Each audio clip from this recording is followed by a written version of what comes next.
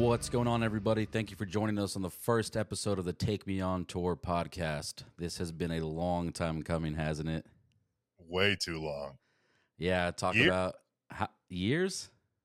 Years. This Yeah, literally predates every other touring related podcast. This predates them all, but it's coming way after the fact. right. Very true. I'm joined by Logan Crossland, who I've known for many years now from working together in the music industry, which we will get into momentarily. But Logan, what's going on with you, man? Just man, trying to pinch myself. I can't believe we're finally doing this. Yeah, I know. It's about time, man. Things have been pretty slow in the touring world, so I figured we'd get some episodes done now before things get busy again. But it does seem slower than previous years for some reason. I would say generally things are pretty slow around this time, but I've been seeing a lot of people post on social media looking for work. It seems like just a little bit more than usual. Like, I mean, even people who are working for Motley Crue are looking for work out there, which is kind of surprising. Well, yeah, especially because that band in particular. I mean, they've had a ton of shows pop up, but they're all just one offs. You know, there's not really any full tours.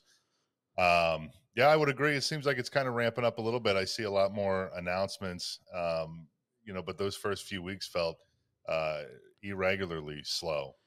Yeah, I don't know what it is. I mean, it is expected for winter to be slow. It always is. You know, the holidays, plus, everything shuts down for basically what feels like 2 months. I mean, but yeah, I've just been seeing, even today, right before we recorded this, there was still people posting, if anyone's looking for a tech or backline tech or whatever. And it's like, it just seems like a very large amount of people are looking for work. So I don't know if something's changed or if it's just slow for everybody. Maybe things are slowing down after COVID. I mean, I think those first couple of years coming out were really, really strong, and maybe people's work is starting to thin out.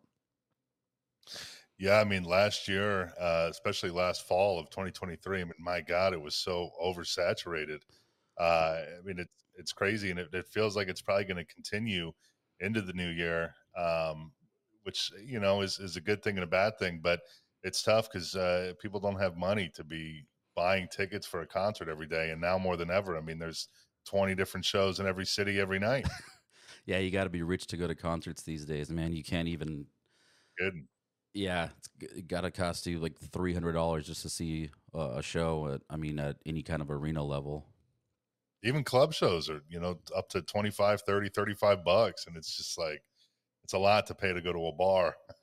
Exactly. Yeah, I remember shows used to be, I would say $40 was about the max, maybe 45 to see somebody like Rob Zombie or Pantera, maybe like 2004. And now like you're right, that's more like a club level. But yeah, $45 is probably the max, unless you were trying to go see Kiss or something. It was roughly $90 maybe.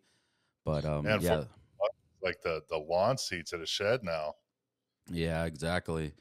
But yeah, I was gonna say that being from Texas, one of the reasons you don't want to really tour it in the winter is just because of the weather alone. But being from Texas, I never really quite understood the winter weather. As you may know, on that Graveyard tour, I I show up in Cleveland. I think we landed in Cleveland, and I was supposed to meet you there. And I show up and I take off from Texas, and it's probably, I don't know, if I had to guess, 70 degrees or something, and I'm wearing shorts, and then I land in Cleveland, and it's like, I don't know, 30 some degrees, and I look like I'm the only idiot wearing shorts in the whole airport. I think we went to get sushi that night, the night you got into town. And I remember after I dropped you back off at the hotel, dude, I mean, I almost, excuse me, I almost died. I forgot about that. There was a blizzard that came in. It was like all good. We're hanging out. It's cold, but it's clear. Then I drop you off, and 20 minutes later, I'm like pulling over on the highway, waiting for a salt truck to go past, just so I can get behind them and stay in their tracks. It was that. Yeah. It took me like 2 hours to get home, and it's like a 45-minute drive. I forgot about that, but I do remember whenever I got off the plane and I was telling you, and you were like, I don't know, man, there's supposed to be some bad weather, but you made the trip after all. And yeah, we went and had that. I don't know, what was it, like a Chinese or hibachi place or whatever, but it was all you can eat, something like that. Yeah, it was like a sushi buffet, and I think it was on Valentine's Day. So I don't know, Valentine's Day getting sushi. I think you're right, and I think that might have been one of the first places I've ever been like that. And you were like, make sure you eat everything. Was it that place where you're like, make sure that you eat everything because they'll charge you otherwise, or something like that? Yeah, they charge you by the pound that you waste. It's like $11 a pound. Yeah, that's what I thought. We recently went to a place here in San Antonio called Izumi, and it's the same thing. I mean, I don't know if they charge you by the pound, but they definitely charge you if you don't finish. So that was something I wasn't familiar with before that. But yeah, that place was awesome. But I do remember also on that graveyard tour, I just didn't pack properly at all. I think I brought something that was probably equivalent to like a windbreaker.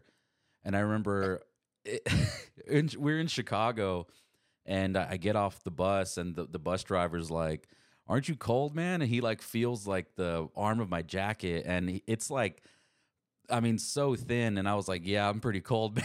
But like, I don't know. I don't know why. I guess I hadn't toured in the wintertime in so long that I just wasn't prepared. I didn't bring anything. So I do remember one of the next days off, I go to the mall, and there's like a J.C. Penney there, and I see all these jackets there, and I'm just trying so hard to buy some gloves and a jacket, and I don't think I was successful because I went like, I don't know, 20 minutes before they closed, and I didn't get to pick anything out, so I had to suffer all the way through that tour.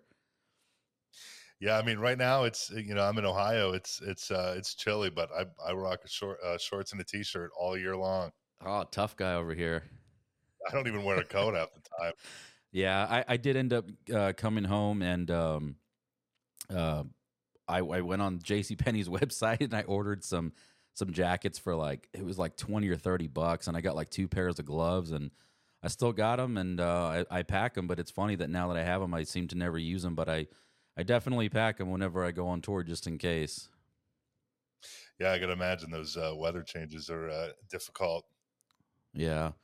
But yeah, things are slow. They'll start to pick up in March, of course, just like they always do. But the last tour I did was Static X tour, co-headliner with Seven Dust. I've been home since November 2nd, so it's already been a couple of months now. But that was a great tour. I went and filled in for maybe 2.5 weeks, and just got absolutely crushed on that tour, selling merch for Static X. But yeah, and then I just the only thing I've done since then is I sold merch for Breaking Benjamin, which I'm not too fond of selling merch anymore, but they're on that acoustic tour right now, and they needed somebody to sell merch. They don't have a merch person right now on the tour, but in every city they're hiring a local, and figured they were coming through San Antonio. They figured it might as well be me, but that was about the last thing I did.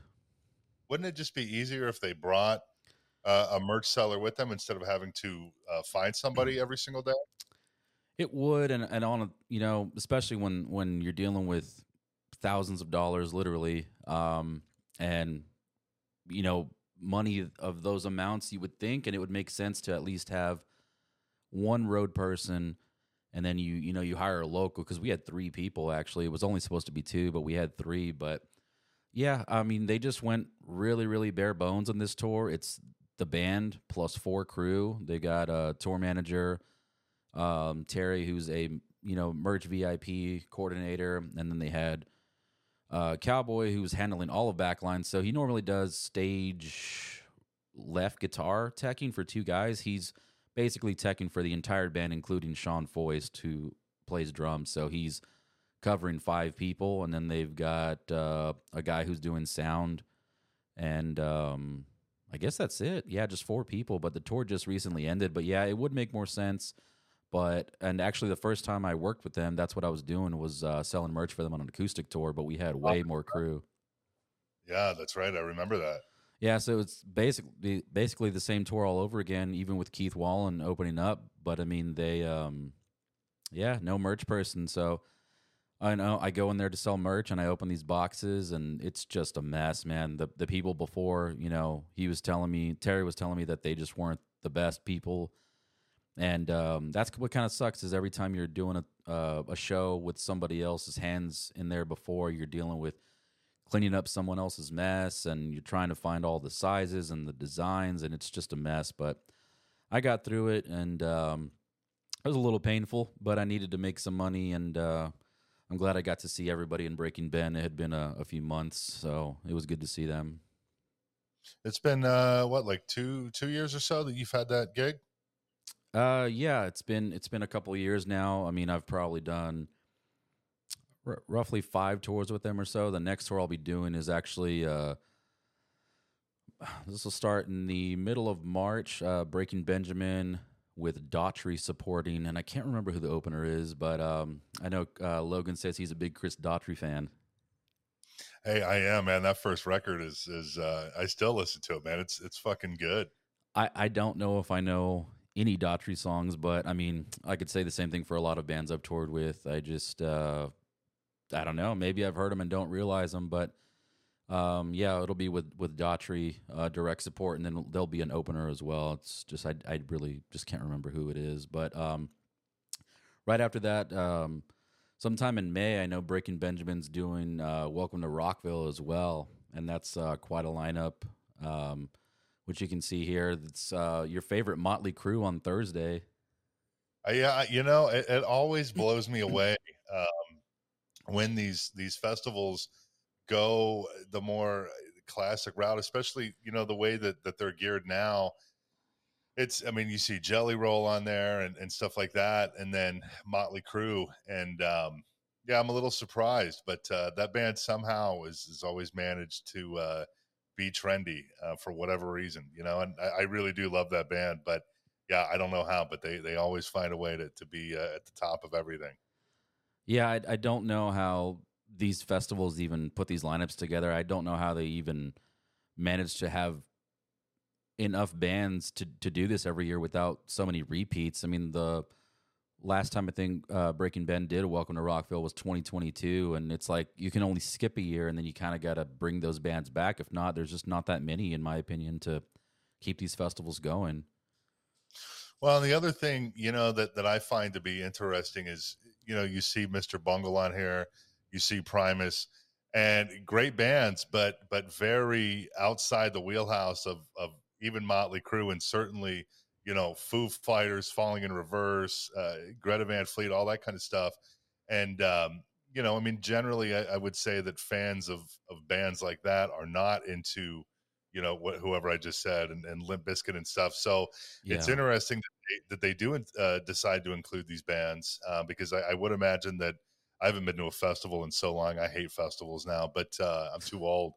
I can't handle it. But yeah, I would imagine, I mean, how many people going to see Falling in Reverse have ever even heard of Mr. Bungle or Primus for that matter? Yeah, that's true, and maybe some of that is for the sake of mixing things up, but also, like I was saying, maybe there's just not enough people that kind of got to go outside the box a little bit. But Co Wetzel's there on Friday, right on the same day as Jelly Roll, and Jelly Roll has been quite the crossover artist for, I guess, quite some time now. It seems like almost every tour he does is somewhat of a rock tour or country rock tour. But Co Wetzel is somebody who I feel like I kind of have to ask people if they know who Co Wetzel is, just because I feel like it's so focused on Texas. Although he does tour the U.S., he's nowhere near as big as Jelly Roll. But I'd be interested to see how people react to him, because I think he's a little more country than Jelly Roll, even though I really don't know what Jelly Roll sounds like. Excuse me. Well, I would say a few years ago, we were working on a Puddle of Mud tour in Canada. And at one point, we had discussed possibly doing a co-headliner with Puddle of Mud and Co Wetzel, which it's like, wow, that's interesting. But I think it would have done really well. But at this point in time, I mean, there's not a chance that Co Wetzel would do a co-headliner with Puddle of Mud anywhere in the world, because he has grown. He's grown quite a bit. Not like Jelly Roll. I mean, I remember 7-8 years ago, back in the promoter days, which is how I met you, of course, which I'm sure we'll get into that. But uh, around that same time I met you, this was maybe 8 years ago, I got hit up to have Jelly Roll at it was like a 500 cap room. And Yeah. now he's, doing 15-20,000 seat venues. Yeah, I don't know how people's careers change so fast, but it just happens. Coe Wetzel, as you know, Rob, what we call him, Rob Dog, from Shattered Sun, who played drums for Shattered Sun. He's working for Coe Wetzel now. And when I went to the first time I worked for Coe Wetzel was probably 3 years ago or so, and he was playing to maybe 3,000 to 4,000 people, and it was like an outdoor venue, and it's just it wasn't. I mean, it was a lot of people, but it just wasn't. Nothing like he's become now. He's playing arenas. He just did the Frost Bank Center, which used to be the AT&T Center here, and it was, I mean, that's a full-blown arena, and he's headlining that thing. So he's just come really far in a short amount of time. But yeah, Rob's got a good gig there, and Brian Watt, who does merchandise. I mean, he started out with Shattered Sun, and he's working for them as well. So they've grown with him, and I'm glad that it's going well for all of them. They're really at the peak of his career, I would say. I'm excited to see footage of Kerry King's new band. I mean, to me, out of this entire lineup, and I'm sure I'm not alone. I mean, that's probably the highlight. Most of these bands, like we said, I mean, they're on these festivals every year, every other year. Obviously, this is the first show for Kerry King, so to me, that's probably the most exciting thing about this. Yeah, Although that is you won't true. be there, guys, huh? I won't be there that day, but I mean, you're right. That is probably one of the biggest deals of this show in general is Kerry King. I don't think he's done anything since Slayer. He also does have a cool logo, as we've talked about, but Other yeah, than the font. yeah, but that K thing with the inverted cross is pretty cool. But yeah, he's already. I mean, it is a smaller stage, but he is headlining one of the stages there, which I mean, I'm sure he can handle, especially if it's on the level of something like In Flames, which is doing the next day. But I mean, I am excited. I don't know, the way things happen in the past. I don't know if I'll be at this show. I mean, I'm hoping I am, but sometimes, if it's just a couple of festivals, they'll just ship merchandise in, and I don't really have to be there. But I would be excited to be there because Slipknot's playing right after Breaking Benjamin, and that's got to be one of my all-time favorite bands. I mean, it's almost to the point where I don't even I don't want to be there because I don't know. I mean, my anxiety is going to get the best of me just because I don't know. It's exciting, but there's going to be a lot going on. But yeah, it would be cool to see Slipknot right after Breaking Benjamin if I end up at that festival. Yeah, I haven't seen Slipknot in so long. The last time I was at one of their shows, it was the Slipknot, Marilyn Manson of Mice and Mentor.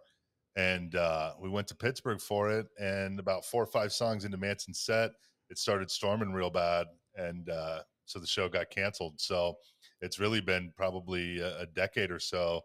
I think last time I saw them, they were doing, it was on the Gray chapter. Yeah, it's been a Yeah, I think while. that.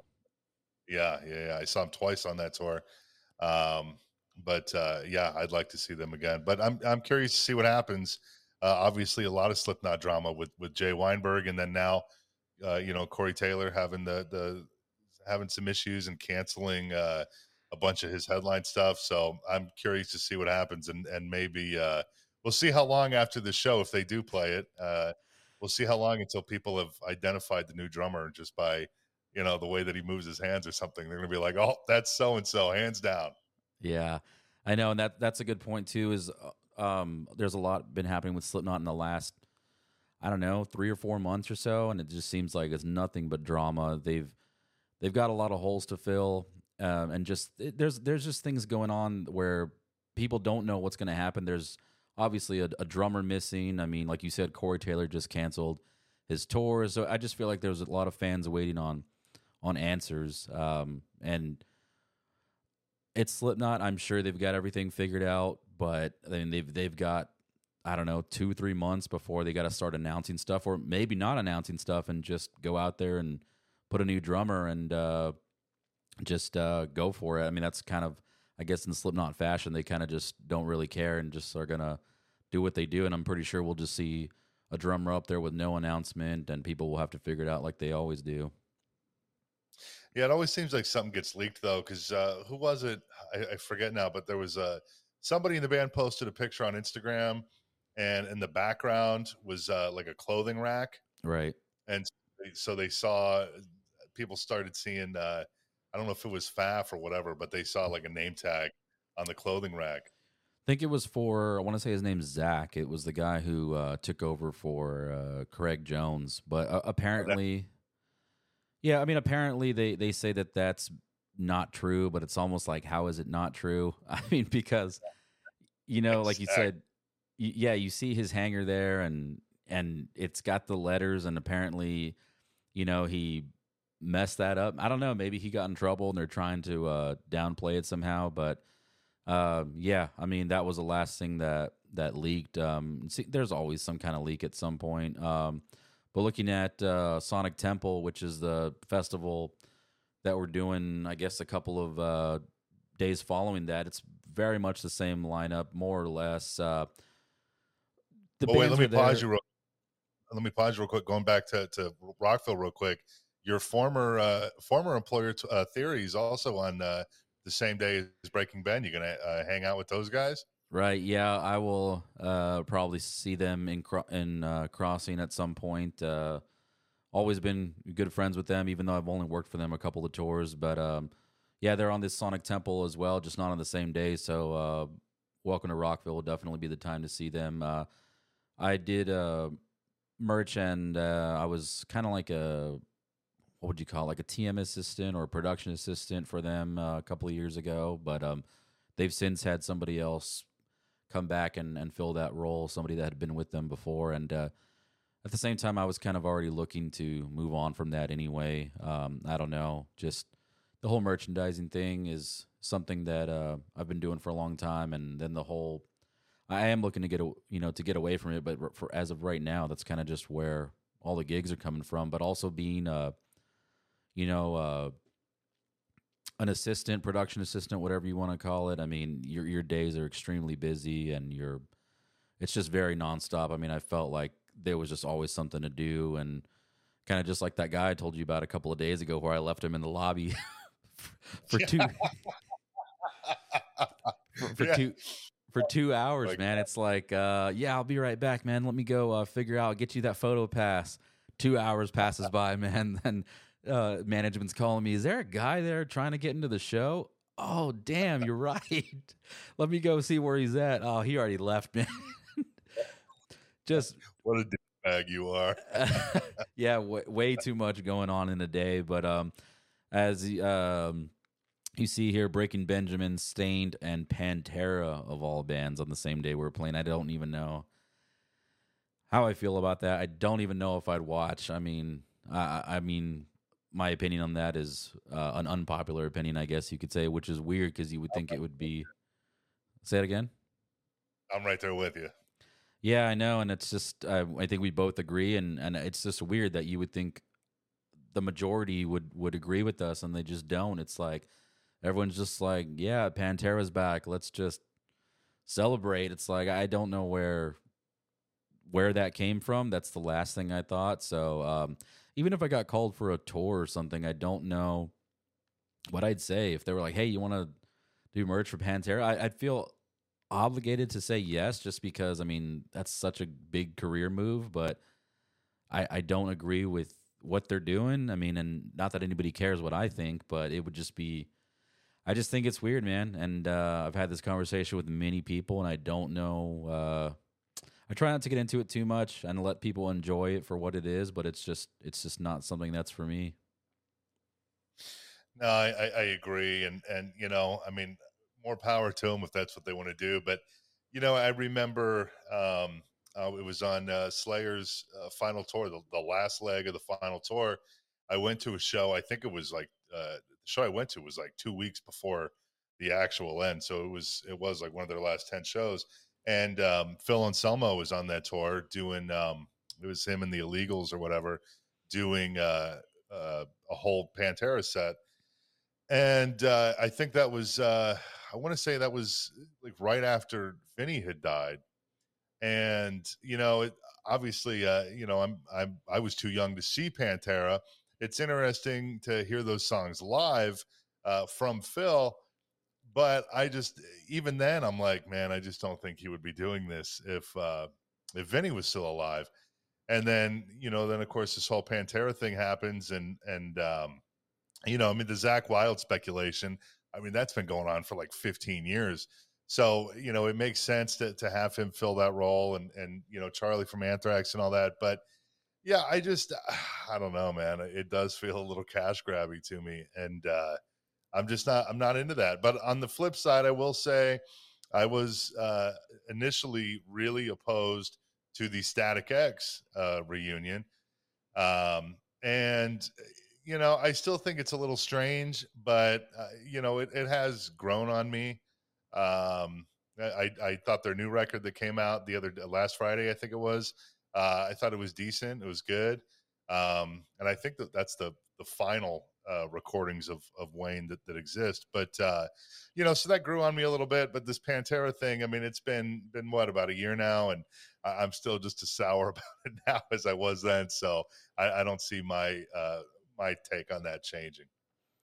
Yeah, I agree. The Static X thing, I obviously worked for them with no issue whatsoever. I didn't even really think twice about it. But I guess that's been so many years now, though, that, I mean, I think the first time they toured was 2019. So I think we both originally thought, well, that's kind of weird. They have Wayne, somewhat of a zombified Wayne, as some people might call it, on another guy. But I don't know. I wouldn't say I got over it. I guess I kind of heard what they had to say about it, and I guess I kind of understood it. And now working for them, I'm personally behind it now, and I got to hear it from a lot of the band. And it's the thing is that it's just different circumstances. For Pantera, you clearly hear Vinnie Paul on Behind the Music saying, I don't know if it's on Behind the Music. It might be an interview that he did, maybe with Loudwire or something, where they're asking him about a reunion with Zach.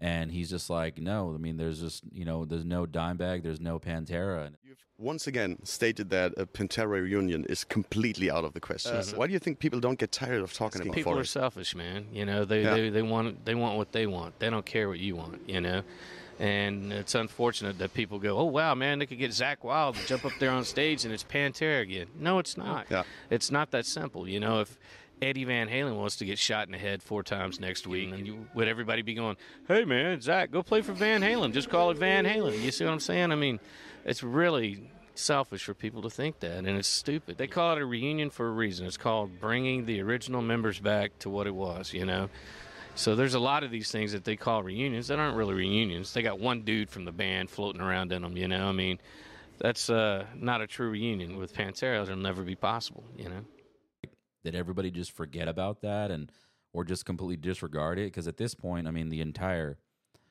estate, everybody's behind it. Rita's behind it. Guy Sykes, who tour managed them for many years, is behind it. And it's like, I don't know what to think about it. But like I said, who cares what I have to think? It's just interesting that you would think it would be the opposite, where most people wouldn't be supporting it, but those shows are doing great. But yeah, they're on tour again soon, I think, with Lamb of God, which, Lamb of God plays they're direct support for every arena band, aren't they? Well, one more note on Pantera. I feel like if there was no Dimebag, if it was somebody else and him and whoever it would be and Vinny weren't brothers, maybe this would have happened when Vinny was alive. But the fact that Dime is his brother, I mean, yeah, there was no way that this was ever going to happen. And I think that's the hardest thing. I mean, you knew that guy was not going to go play Pantera tunes without his brother. And same with Hell Yeah. They eventually did end up playing in Columbus, where Dime was murdered back in, what was that, 2004. So I guess this will be the 20th anniversary, I believe. But, I mean, that only happened in like 2016 or something like that. You know what I mean? If it took him that long for a band that was totally unrelated to his brother to even play in the same city, I mean, there's no way that he was going to play those songs without his brother. Right. It's just, it's like as soon as, Vinny's gone, maybe not as soon, but still, I mean, it took some time to put everything together, but I mean, he's gone and it's like, yeah, let's just move forward, keep this train rolling, and let's just do what we intended to do this whole time. So it's hard to see anything any other way, but that's just what I believe. And I'm surprised that more people don't agree with it. But we'll see what happens whenever that show comes, if I'm even there. But yeah, that'll be an interesting day. We've got Slipknot on there as well the following day. Like I said, most of these bands are the same, but they're all mixed up. Disturbed as well, Mudvayne Theory on different days. But I'd be excited to get to do some of these festivals. It's just always insane to see the amount of merch that they have. I mean, it's ridiculous whenever you go to these festivals and you got to wait in this line that's ridiculously long, and the merch is like got to be like 6 or 7 20-foot wide tents or something like that, maybe 10-foot wide tents. But it's just like, how is somebody supposed to shop these designs? It's like, you got Korn merch? Oh yeah, it's down there on the other end. Let me go. I mean, people are going down there grabbing designs and bringing them back, and I can only imagine how painful it is to shop merch at a festival like that. What's amazing to me is, this is Sonic Temple that we're talking about in Columbus, which is, I live in Ohio, and this really evolved out of Rock on the Range, which I believe was the first. It was the first rock festival out of all of these. Danny Wimmerfest, which is Aftershock, Louder Than Life, Rockville, all that stuff. I believe Rock on the Range was first. And I remember, I think it started in like 2007, and the first year the headliners were like ZZ Top and Puddle of Mud. And it's, and there was like 8 bands a day. It was like 2 days and 8 bands. And now it's just become this massive, massive thing. I mean, it's almost like Europe over here now. There's so many crazy, huge festivals. Right. Yeah. No, I agree. These festivals have gotten huge, and I feel like there's always been, some festivals here, but lately it's kind of just the same that we were talking about cruises. It's like everyone's got a festival or everyone's got a cruise. There's just an abundance of them. I mean, years ago there really weren't that many, but like you said, the ones that were there have grown tremendously.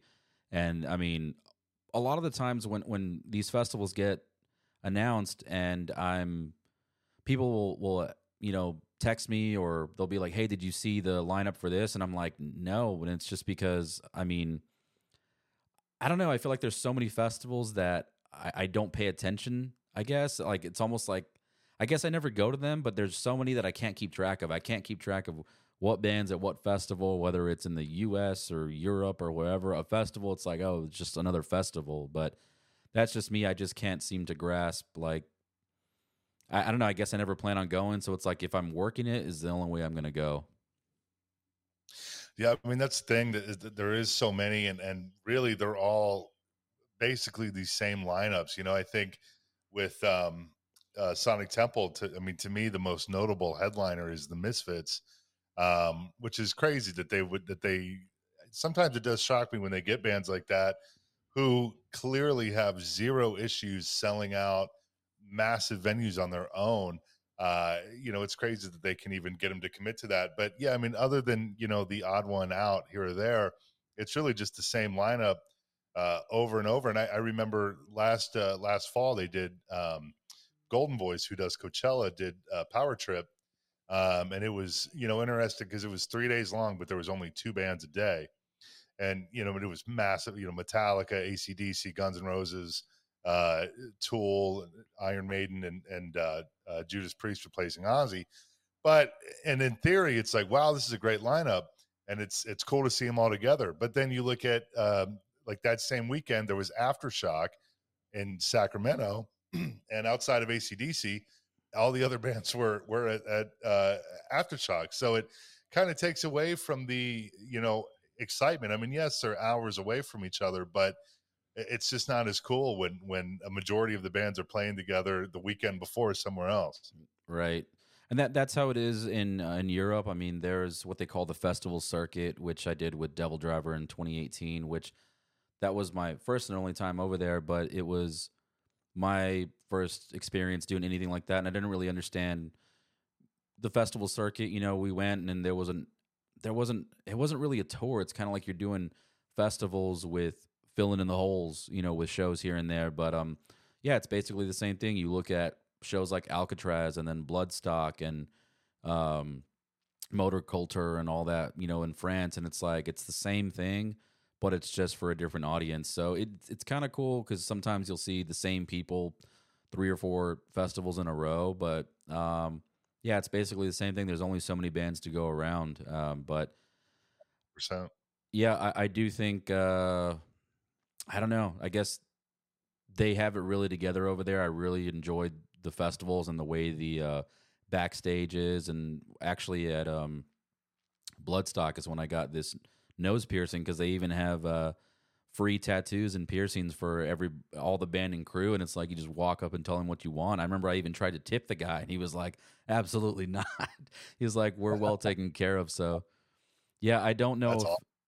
I don't know if it's. I'm guessing they just are given like a large amount of money to take care of these people. But yeah, I mean, I'd say like 5 or 6 of the Devil Driver crew all got, piercings or whatever. So yeah, they really do take care of people, and the way they have it set up is like there's these artist compounds, in which the U.S. has adopted as well. But I think Europe does it better. I want to say. I mean, geez, I remember going back to Welcome to Rockville in 2022. I guess there's only so many ways you can do this, but Breaking Ben is playing on one end of this, what's the equivalent to the length of a football field, if not longer, and catering is on the exact opposite end.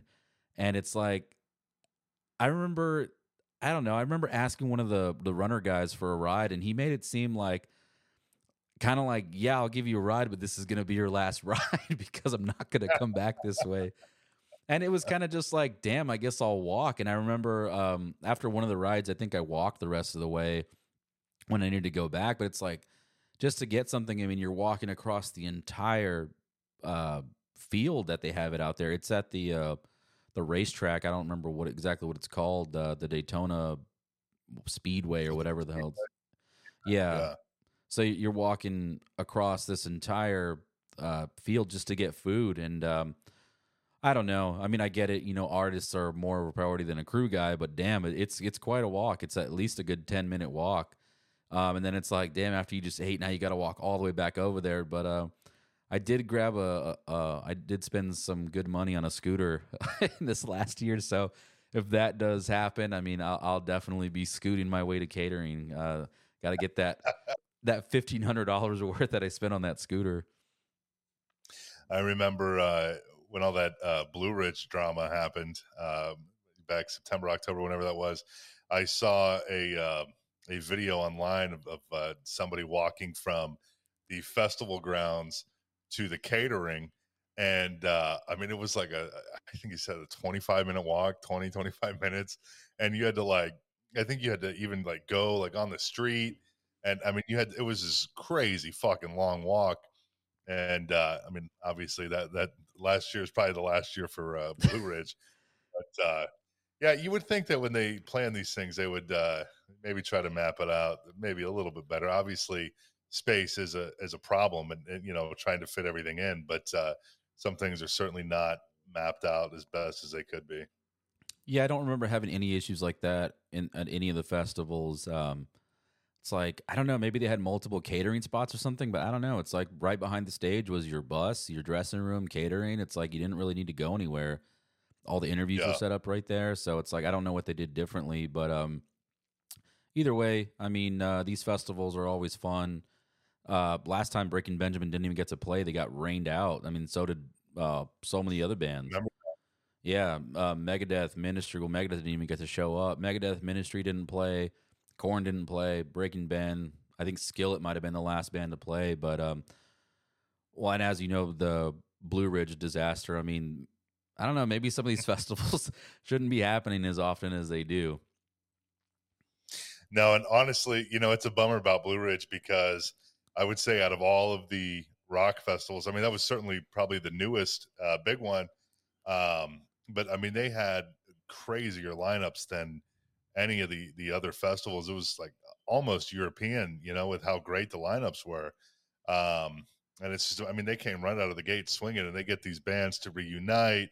And I mean, I know what it is. I mean, they were offering stupid money for bands to to come out and play, but they would do, album sets or reunion sets or exclusive US performances or whatever. And, that was something they were really aggressive about setting up was, something exclusive. And, it was a great lineup, but every single year with Blue Ridge, I think it happened, I don't know, 3-4 years, whatever. I mean, there was a problem. This last time was a huge disaster. The year before, there was all sorts of shuttle issues, I believe it was. So it's a bummer, but, these things do take a lot of planning. And from what I heard about Blue Ridge, they hired a crew that that didn't have experience working on events like that. It was the crew had done more like electronic, I think, EDM type of stuff. And, it's a totally different world and things just operate totally differently. So it's a bummer about what happened, but you never know. We'll see if they bring it back. Yeah, I definitely haven't had any horrible experiences like that. I mean, somewhat just minor inconveniences, but I really hope I don't have to experience anything like that. I mean, it really does sound like a disaster, and plenty of people have expressed their thoughts on that festival, and hopefully it doesn't happen to some of these other ones. I've never been to Blue Ridge, and I mean, I'm sure it would have made it there eventually, but who knows? Like you said, it might be the last year for them. But moving on a little bit about what this podcast is about, anybody who's listening, we just wanted to give an introduction to who we are and why we're doing this, but and why I started this whole thing. But I'm a freelance touring crew member and have been since 2015, and I've worked with all sorts of bands from death metal and black metal to now active rock, so I've seen all sorts of different sides of this genre. And Logan has worked with many bands as well, mainly starting out with, I guess, metal bands, and now is moving on to what, R&B and hip hop at this point. Yeah. And, on the agent side of things, I don't tour; I just book the tours. But yeah, a lot of R&B, not so much hip hop, maybe a little bit here and there. But yeah, it's totally different world. Just like we were saying about, EDM versus rock festivals. I mean, even just doing these tours, it's a very, very different beast than booking a rock or metal tour. Yeah, but starting out, you were doing, what kind of bands were you doing in the beginning? I know it was a lot of. Yeah, what band? What's that band that comes to mind with Shifty? Shifty Shell Shock from Crazy Town. Oh, Crazy Town, yeah.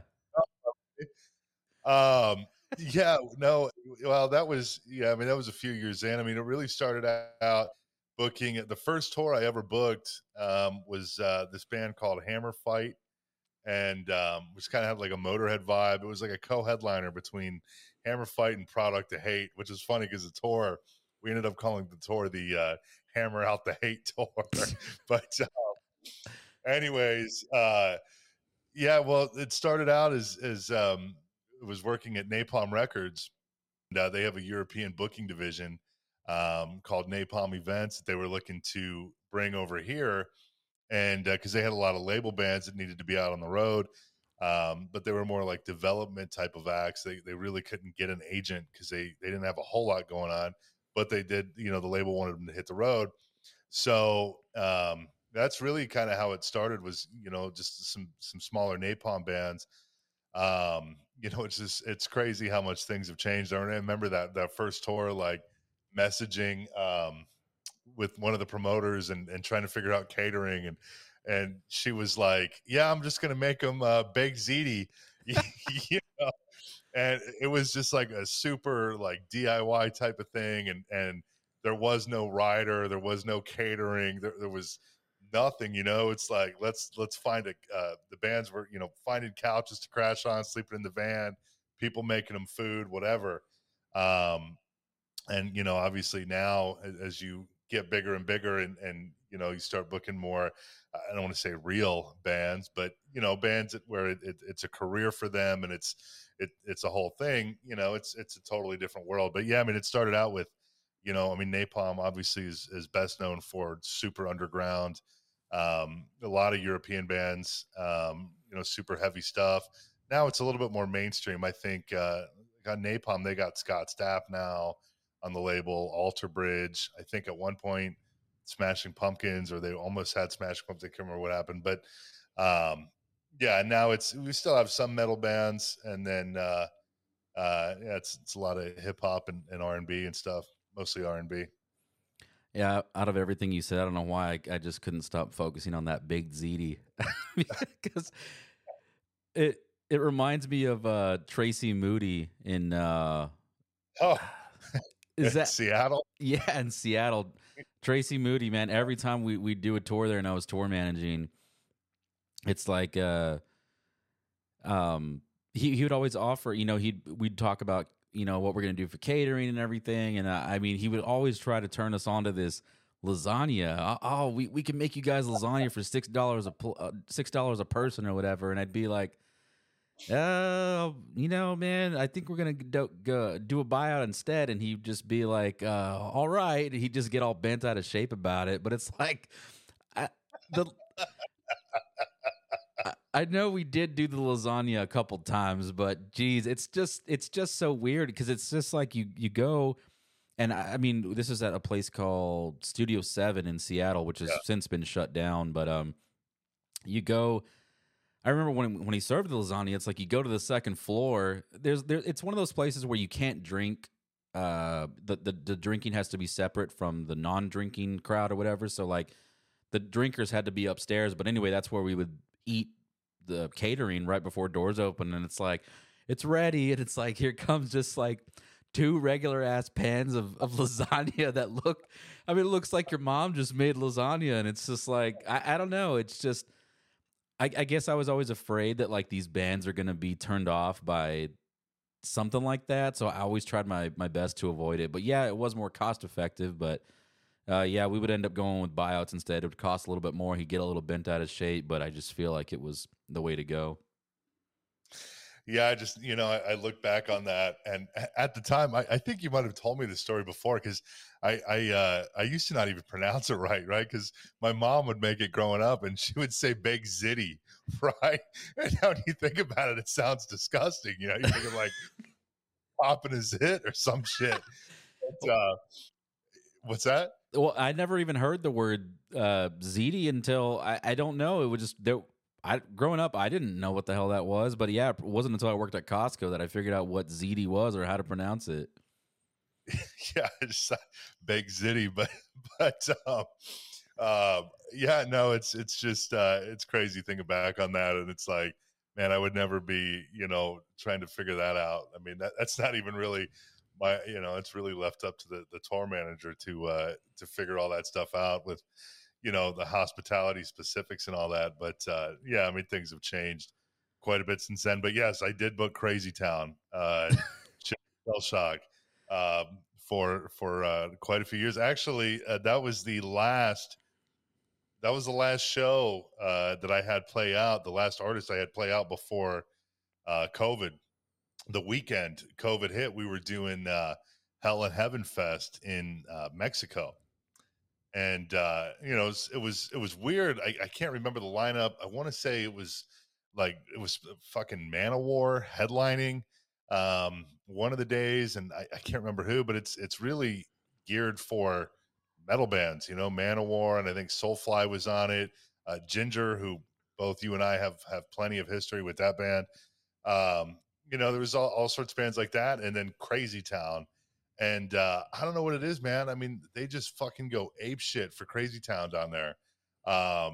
It's crazy to say, right? Like Crazy Town, who fucking cares? But I don't know. The money over there was the money we got for that show was like, I'm not kidding you, like 4 or 5 times higher than what they could get in their best market here in North America.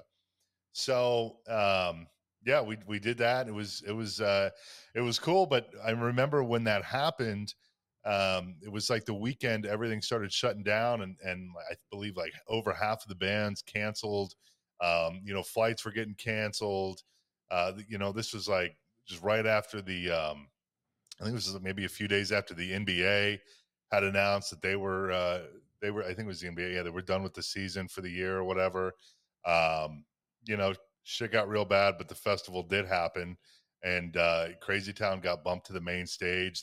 I think they ended up being direct support for, I forget who closed that day, but yeah, it was it was interesting working with Crazy Town, and of course, I also booked the tour where there was the whole Moose incident, which somehow made it on fucking MSNBC and CNN and Fox News. I mean, every major news site, and you know, because they hit a moose in Canada, and you know, they were pretty banged up. I saw them like 2-3 days after. They kept the tour going.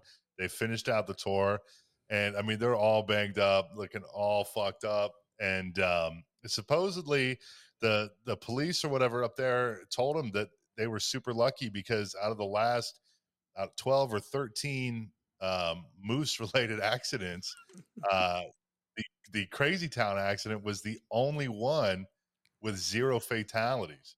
Because what happened was they hit the moose, and the moose slid up. They were in a van. It slid up the hood, kicked in the windshield. And what happens is people usually die because they get trampled, because the moose is like, you know, trying to kick its legs to get out.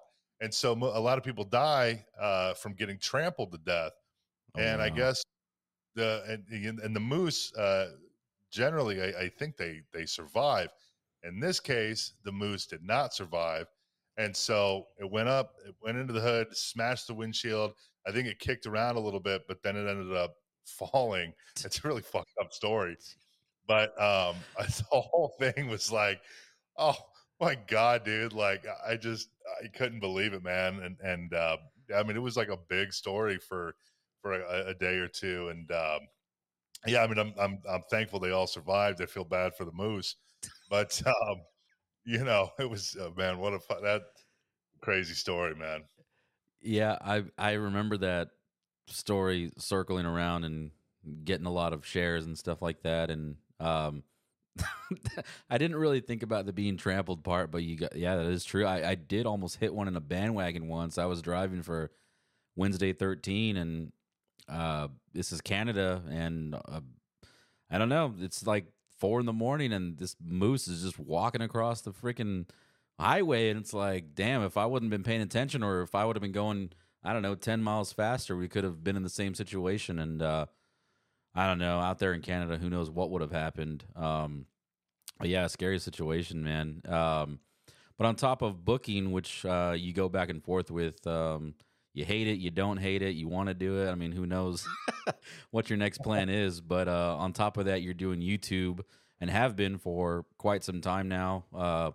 Started out with, I guess, recently the Crash Report, and now you're doing the Logan Show, which is, I guess, probably more related closely to what you're doing. But the Crash Report did have some notable guests as well that were related to the music industry.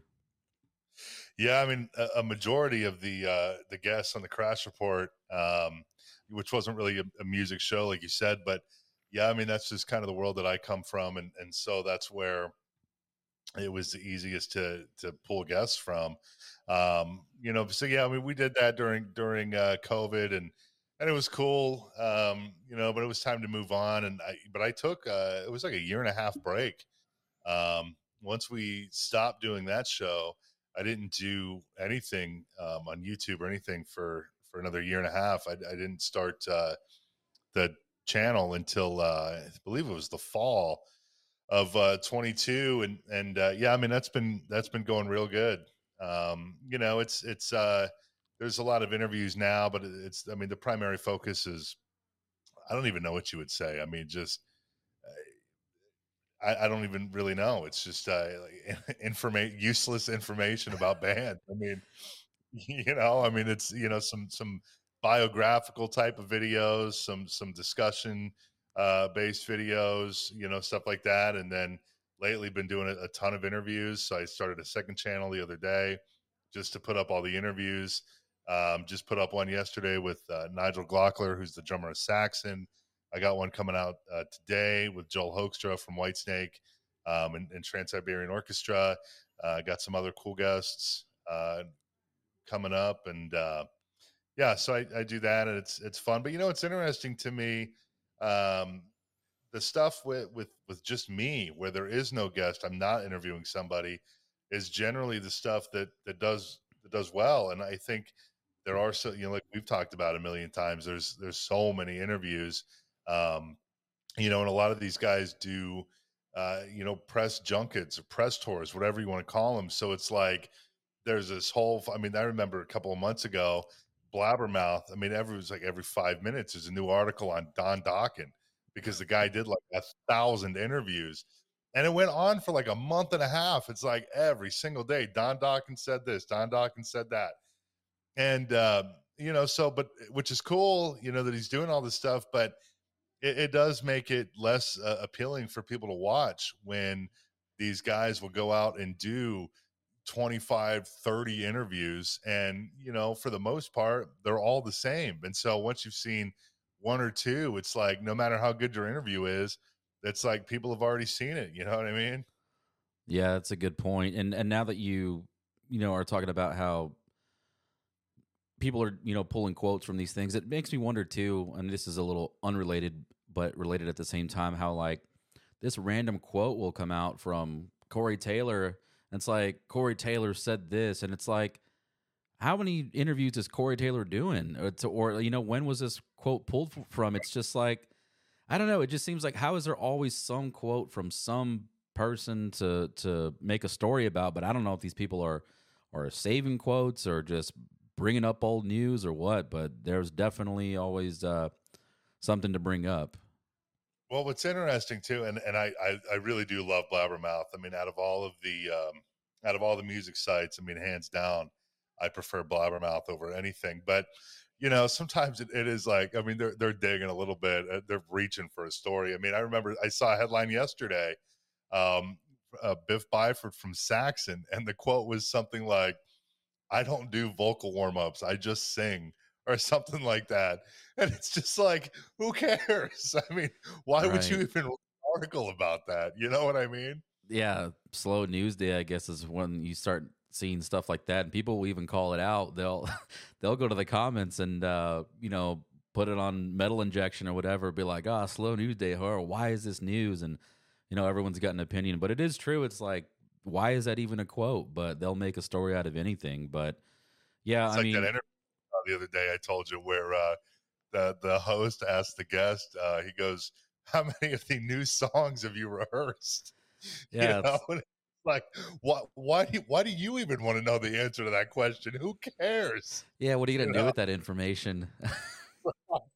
Right, exactly. So get the answer and move on. But yeah, I will be doing interviews, and I'm sure if there's guests on here, you'll come to figure this out.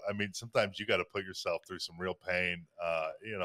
So there's some interviewers out there that are great, and then there's some out there that are like, whoa. And it's punishing. It is punishing to sit through. I got to be honest, it's punishing. That's what I'm kind of worried about. And yeah, you have way more experience with this than I do. And that, which brings me to how and why this whole thing got started. The original idea came from a guy named Rob Beltran, who produced Shattered Sun's album and has been a longtime friend of mine. But he was the one that originally was like, why don't you start a YouTube channel and put this stuff on YouTube just in a random conversation? And it's what sparked the idea. But I guess it was really you and seeing you do, I don't know how many things since I even had the idea that would kind of push me through to it. But granted, I had this idea years ago, like I said, 2018, to do a YouTube channel. And it was a somewhat of an original idea at the time. And ever since then, there's been plenty of people who have done YouTube stuff now for touring-related content. And then on top of that, the podcast thing came around, and I was like, yeah, I guess maybe we should do a podcast. And then, of course, COVID happened. And then, I don't even know if I'm supposed to be saying COVID. Everyone calls it the C word, but whatever. But, that time, say it again? I've never had an issue. Okay, yeah. So that comes around, and then like as you know, everybody had a podcast, and it's like some of them stuck around, Some of them didn't. Some people was like, well, I'm just bored. I'm going to do this. But it was kind of like, man, I mean, everything's just kind of, I don't know, just happened so fast. I mean, it's been like 6 years now, and we're getting the first episode done of a podcast that was supposed to be at least 4 years ago. You know, it was definitely before COVID happened that, I had this idea, but I don't know, just couldn't get it together. But here we are now, and I was like, if it's going to happen, it's got to happen now, or I just got to give up, because it's just been too many things holding me back, whether it be, where I didn't have the place to record it, I didn't have the money to buy this or that. I kind of always had some excuse, but, here we are recording the first episode of the podcast at least, but there's still plenty more to come on the YouTube channel. But yeah, it's really you who has been heavily into YouTube for years now. Like I said, I've seen you do the Crash Report and then switch to the Logan Show and done everything in between. And it's like, I mean, I couldn't even get one episode out of anything, and you've done I don't know how many different things at this point.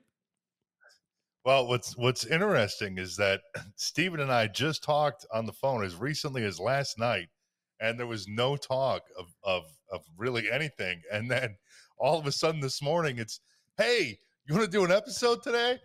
And I'm like, fuck me, man. Let's go. Let's fucking do this shit. Yeah, I don't know what it was. I think I just had, I mean, everybody knows I'm a night owl, and I stay up till ridiculous hours. Like 5 a.m. is like the absolute earliest I'll stay up. But every now and then it'll catch up with me, and I'll end up crashing out at a decent hour. So last night I laid down and fell asleep like 11 o'clock, woke up around 4 a.m, and I had just been up ever since. And I was like, if this is going to happen, I'm just going to keep pushing it off. I got plans this week. I got plans next week. Granted, they're not big plans, but they're still plans. But I mean, yeah, I mean, I just always have an excuse, whether it be my girlfriend's home and I don't want to do it in front of her, or whatever the case may be. So I was like, you know what? I got time today. I've got enough sleep. Well, I thought I had. I mean, I did take a little nap because I was exhausted. But yeah, I was like, I just got to get it done. And I've been listening to a lot of Josta, and anybody who's listening to this and doesn't know who Josta is, I mean, Jamie Josta, that is, he's just one of the main reasons I'm doing this. I mean, the guy's just an inspiration, as lame as that sounds. I don't know. The guy just keeps it going, man. He's one of the original podcasters for anything metal and this whole genre related, and has been doing it for like 7 years now, has had like over 600 episodes.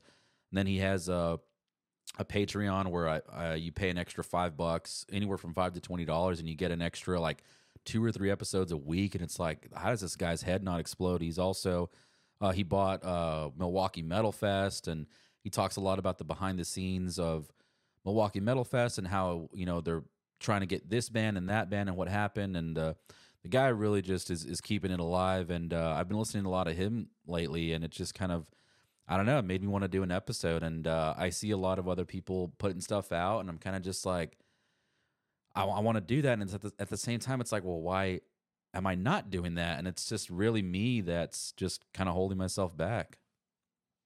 Well, believe it or not, Steven was actually not paid to plug Joss's Patreon there. But no, the other thing too, I'll say about Josta is, I mean, he's got to be like the nicest fucking guy ever. I remember being at Warped Tour a few years ago. I think it was the last time they did Warped Tour as a full thing. And Josta came up to me. We were both like in the bus parking lot area, and Josta came up to me because I was talking to Kevin Lyman, who is the guy responsible for Warped Tour, and here comes Josta. I think he had to say something to Kevin. He looks at me and he's like, "Hey man, I'm Jamie," and I'm like, "Yeah, dude, I know who the fuck you are." He's just a cool guy, man, and super like unassuming and humble. And I've met him 2 or 3 times, and yeah, he's a great guy. I like his show. I've not heard it in a very long time, but no, he's had some great guests on there, some great stories. Yeah, I mean, I don't know how he's still going after 7 years of doing podcasting, and on top of that, like nearly 30 years of being in the music industry. But man, that guy's just, like I said, he just keeps it going, man. He's always just thinking outside the box, thinking of how can we make things better. You know, what are some ideas that no one's done? He's just always pitching ideas to guests that he's got, and he's really the one that makes me want to do this more than anybody. But yeah, it's well worth the $5. And like you said, this was a kind of a free plug for him. He didn't have any part in doing that, but he really is like one of the guys I listen to the most. But that's kind of you know, like I was saying about what you're supposed to expect from this channel is it's you know, I got a YouTube channel, Instagram, TikTok, all that kind of stuff. I just recently built a website. It's supposed to be everything, you know, behind the scenes and what it's like to tour. Eventually, you know, I'm hoping to get some tour vlogs going. But yeah, I mean, that website, I mean, took forever to build. But I mean, like I said, it's been a lot of preparation for this, and finally it's coming together.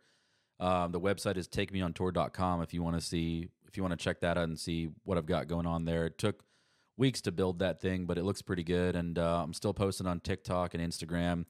YouTube, hoping to get some more stuff out there as well. But it's slowly starting to come together. Yeah, it's been a while since I've seen you upload anything on the channel, but hopefully now that this thing's going, there'll be a lot more coming. And I got to say, because I don't know why Steven fucks around. I mean, he's had a video for like years now that is so good that now it would probably be pointless to put it out. But fuck, man, that graveyard video is so good. It was like documentary style. I think you were interviewing the guitar tech or something, and it's a real shame that it never got put out. So hopefully moving forward there'll be constant output on this channel, both channels or whatever. Yeah, it's like at this point anything I put out is outdated. I mean, I'm just sitting on so much stuff that like I don't know what to do with. I mean, I've got the video that you're referring to was a buddy of mine, Al Function, who works for Clutch, and he was our guitar tech when I was working with Graveyard supporting Opeth. And same thing, I'm sitting there in the bus and I'm like, man, I really want to get this YouTube thing going. And I was like, but I just don't, nobody ever wants to do it. I'm nervous. And he's like, why don't we do it? And then what's funny is like we go do it and he just starts to lock up and he's like, he can't do it. And I'm like, I'm like, dude, this was your idea. I mean, I'm not gonna give you a hard time, but I was like, come on, man. It's like you were like, let's get this thing going, and then he just freaked. I mean, he kind of froze a little bit, and I was just like, I had to kind of talk him through it. And I mean, yeah, granted, if I put that thing out, it's 4 years old at this point. That happened that was the last tour before COVID happened. It was January of 2020, and 2024, we're January 2024, and it's still not out. Probably February by the time this thing comes out. Yeah, exactly. But yeah, I mean, I have so many ideas in my head, and I can't put them out there. It's like they're in my head. I can envision it, but I sit down and it's like sitting on a pile of just so much good stuff, and you don't know where to start. I mean, I've got drum cam videos of Nick Hughes from Bush. I've got Star Set videos, drum cam videos from them. I've got hours and hours of footage from all sorts of tours, but it's like I don't know what to do with it. Drum cam video really outdated though. I mean, yeah, maybe the tour was a few years ago, but I mean, at the end of the day, it's not like the date is relevant to anything. Right, true. So, I mean, for drum cam videos and stuff like that, I could easily put them out and they would still do all right. But it's just kind of weird when you put out a video and it's like, are they on tour right now? And I don't know. It's just kind of weird in that sense. But more so like the tour footage. Like, let's say, I have hours and hours of Blue October footage from when I was touring with them. And this is 2021. It's like, what's the point of doing a tour vlog, a day-to-day vlog? Which, I mean, I guess I could still do. But it's like, oh, yeah, in this video, we're celebrating Thanksgiving 2021, Yeah. I mean, I guess that's true. Yeah. Yeah. So it does get hard it's like, damn, do I want to waste this footage or do I want to use it as reference footage? It's just a lot to, to digest. But I figured in this first episode, we would talk a little bit about, what we do in the industry and why we can be somewhat of a reliable source, as you could say. But, yeah, I mean, that's what I do. I'm a freelance touring. I used to be a tour manager. Now I'm I guess you could say a merch manager. Logan's a booking agent, like he was saying. He books the bands, which is a completely different side of things. He works from home, and I work out on the road. But we'll get into more so how these parts work together. But the first time I met Logan was 2016. I was about a year into touring when I got this gig from Roger, who we both know for different reasons. We both know who Roger is, but yeah, he called me. I was about a year into touring. I had never toured outside of touring with my friends, who would be Shattered Sun, who I started touring with, and where I got the experience from. But he calls me and he's like, "I got this gig for you, man," and I'm just like, "What is it?" And he's like, "It's American Head Charge," and I'm just like, damn, that's like one of my favorite bands ever, but it sounds like a complete shit show. And that was an understatement. It was by far one of the worst tours probably the worst tour I've ever done to this day. And I honestly can't believe I made it through. But Logan was a promoter for the, was it Columbus? Toledo. Oh, Toledo. Holy Toledo. Yeah, I mean, that's the only thing I can think of when I think of Toledo. But yeah, I mean, it was a god-awful run. I actually It's funny. I don't know what Holy Toledo means. You don't know what it means? No, I've never heard. What is that? It's just like, Good. Have you ever heard that? No. What? Holy Toledo? Maybe it's just a buddy of mine that says it then. It just means like, holy crap. I mean, like, holy Toledo. Oh, all right.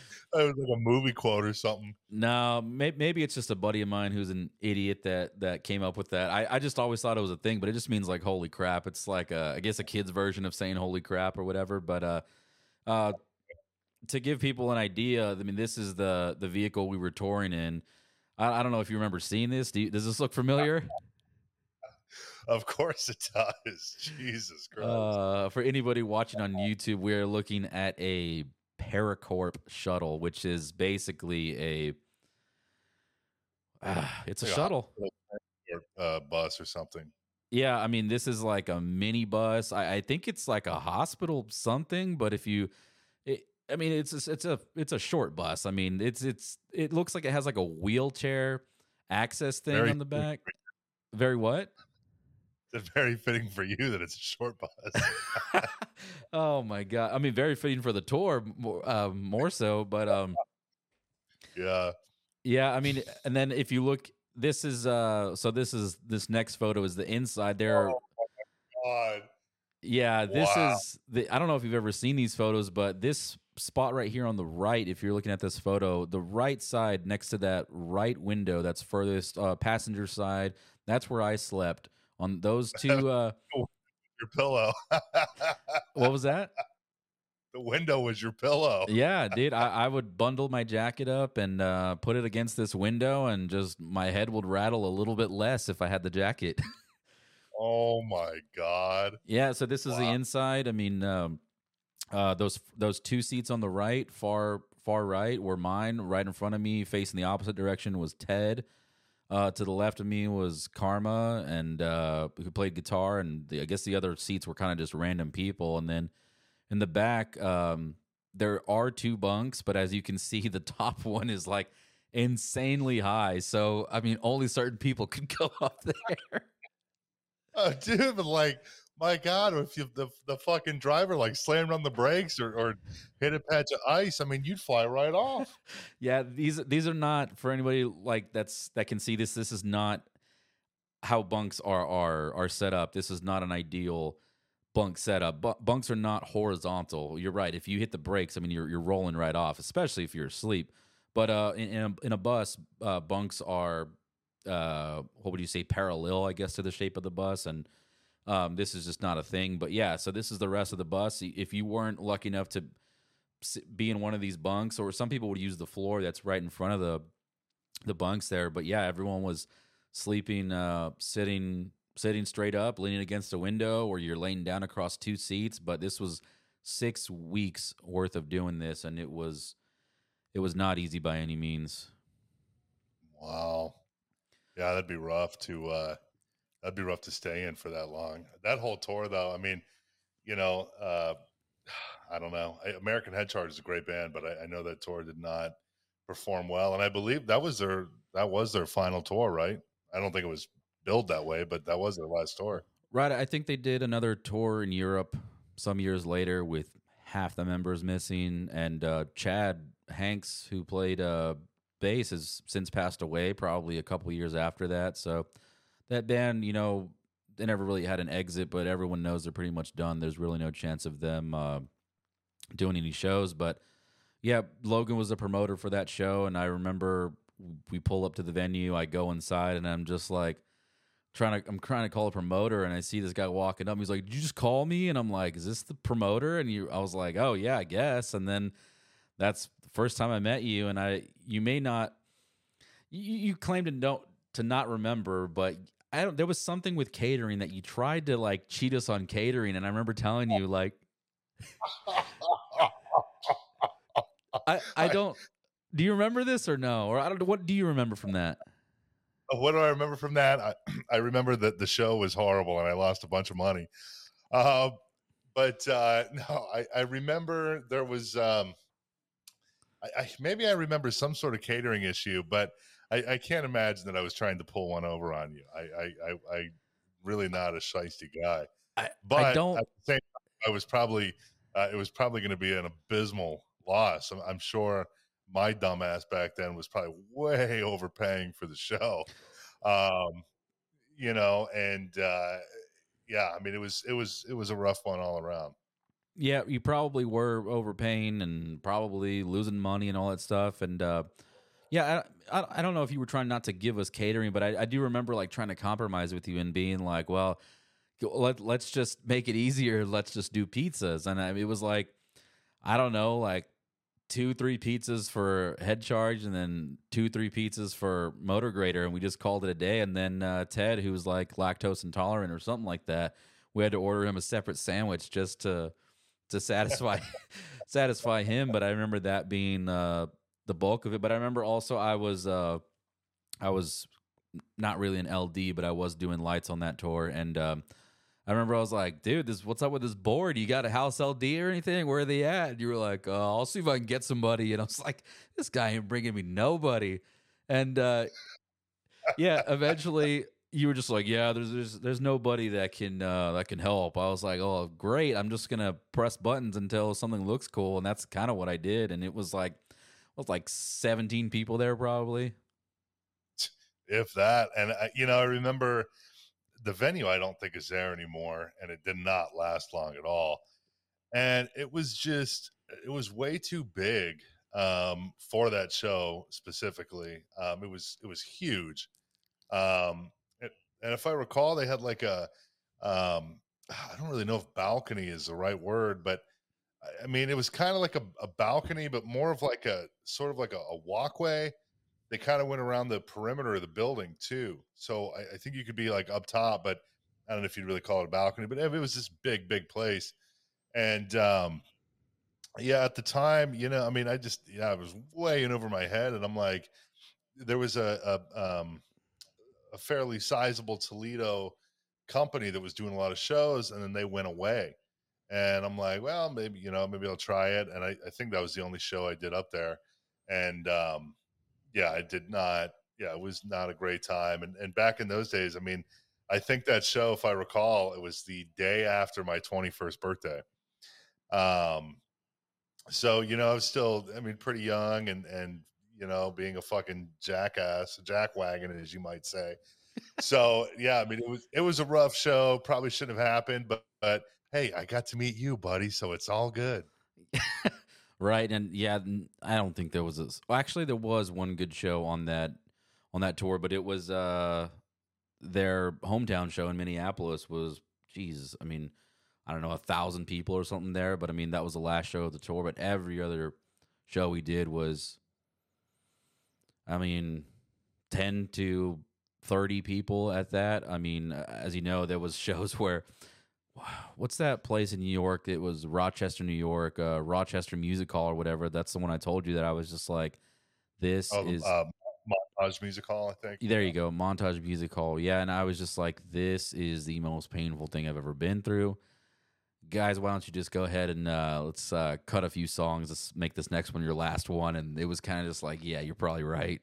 Because it was just, you could hear, it was just the most awkward silence in between songs. So not a good tour by any means whatsoever. And I can't believe I made it through. We canceled a few shows. Worst tour I've ever done. And I can't believe I made it through. But you're right. I mean, I don't know. Yeah, wouldn't have met you. And who knows? I don't know. One thing could change the whole trajectory of how things happen. And I've said before, and I really don't know, but I don't know why something stuck out that you decided to call me when random tours would come up, like when that band, was it Slaughter or whatever, or Onslaught, or I wish it was Slaughter. No, it was Onslaught. Onslaught. There you go. Yeah, and the tour didn't end up working out, but so it never happened. And honestly, I don't think they've been here. That was back in 17, 18, something like that. I met you in 16. I remember that. And the Onslaught thing, well, I met you, actually it was just a couple months after you, as I started doing when I met you, I started doing the agent thing. But yeah, the Onslaught thing was probably 17. And then, I was booking Ginger. And it was their first ever tour of America, which I mean, that's a whole saga. But we needed a tour manager for that. And I don't know what it was. I had worked with a lot of tour managers as a promoter, and for the most part, really all except for like one guy. Everybody else was like super fucking cool. There was one guy that was such a fucking prick. But everybody was cool. But yeah, I don't know what it was. I just I guess I felt a connection to you, Steven. Right. And I didn't mention this earlier, but for anyone getting it confused, Logan's a booking agent now, but was a promoter at the time, which a promoter, for anybody that doesn't know, is the person who basically buys the show, puts on, promotes the show, and they put their money up to basically try to make money off the show. But like, that's why we were saying that Logan probably lost his ass, because he probably paid a lot for the show and didn't make anything back in ticket sales. But yeah, I don't know, for some reason, he wasn't a booking agent at the time, but I don't know why you, like I said, I don't know why you'd call me, but it kind of just led to, like, I mean, really what we're doing today. But Ginger was the next thing you called me for that actually did happen. And that's when they were managed by Dez, which they're no longer with. But I remember I don't know how much talking we had done, but you were booking Ginger at the time, and you called me and they were like, they're looking for a crew guy. And then I was like, you were like, they're managed by Dez. And I mean, I just love Coal Chamber. And I was like, yeah, I mean, I'm in. I had just finished a tour with Belphegor, I think. And they were, Ginger was supporting Cradle of Filth. And I remember I had this discussion with Dez, and I was like, well, what positions do you need? And they were like, we need somebody to do like driving, tour managing, LD. I was like, dude, I mean, how many positions do you need covered here? But I mean, I was dumb enough to take on two of them. I mean, I was driving and tour managing a bandwagon. And those of you who don't know, a bandwagon is basically an RV, but it's a company in the U.S. that you can rent if you can't afford a bus and you don't want to be in a van. You can rent a bandwagon and tour like that. It's got 8 bunks or whatever. It's got a driver cab. It's it's this huge RV. So I'm trying. They have a bigger one too. They have a bigger one? Is that what you said? Yeah, they got the one that's like 7 or 8 bunks or whatever, and then I believe they have like a 9 or 10. I think it's like 7 and 9. I think is what they have now. Yeah, they've had like one that it's like a big bunk and you can convert it into 2 bunks, but I don't know. I haven't driven or been in a bandwagon in a few years now, thankfully. I mean, so many people complain about those things. I don't think they're that bad. I mean, people say you're riding in a box truck, and I don't know. Maybe it's just because I sleep through anything, but I don't think they're that bad. But I mean, I'm driving this bandwagon through the entire country, for some reason thinking that I can tour manage and sleep in my spare time, 20 minutes here or there, an hour here or there, and somehow manage to get to the next city. And it got so bad that I had to call Rob Dog, who we were talking about earlier, who works for Coetzel. I had to call him out to help me drive, and thankfully he came out because we were paying him like $300 a week, maybe not even. It might have been $200. Yeah. He's also got the best Instagram handle of all time, I think. What is it? I don't even remember. It's Rob Dogging it. Oh, right. Wait, I just realized. Wow, I just realized the. Yeah, I get it now. I've never. Wow, I've never really thought about that. That is pretty awesome. Is it supposed to be like raw dogging it? Yeah. You just now got. Yeah, I had no idea this whole time. Oh my God, that's funny. Yeah, that's pretty clever. I'm gonna see him this week, and I'm gonna have to give him some points for that one, even though he's had it for like a few years. But we had a good time once he came out, and he helped me drive, across the country. I mean, everything on that thing was just a pain in the ass. I mean, I remember once we dropped the band off, it was like a 40-hour drive back to Bandwagon, and I mean, we nearly missed our flights, and it was ridiculous. But I mean, this is a tour where you and Cody came out and traveled all your way to New York and Detroit, or I don't remember where else you came from. What was the shows you hit? Yeah, we did New York, we did Detroit, and we did Joliet, which is like a suburb of Chicago. Right. So yeah, I mean, you came out. I don't know why. Why did you come out to these shows? Are you just bored and felt like doing something? I mean, obviously is to meet the band, but most people would kind of just see one show, whichever is close to them.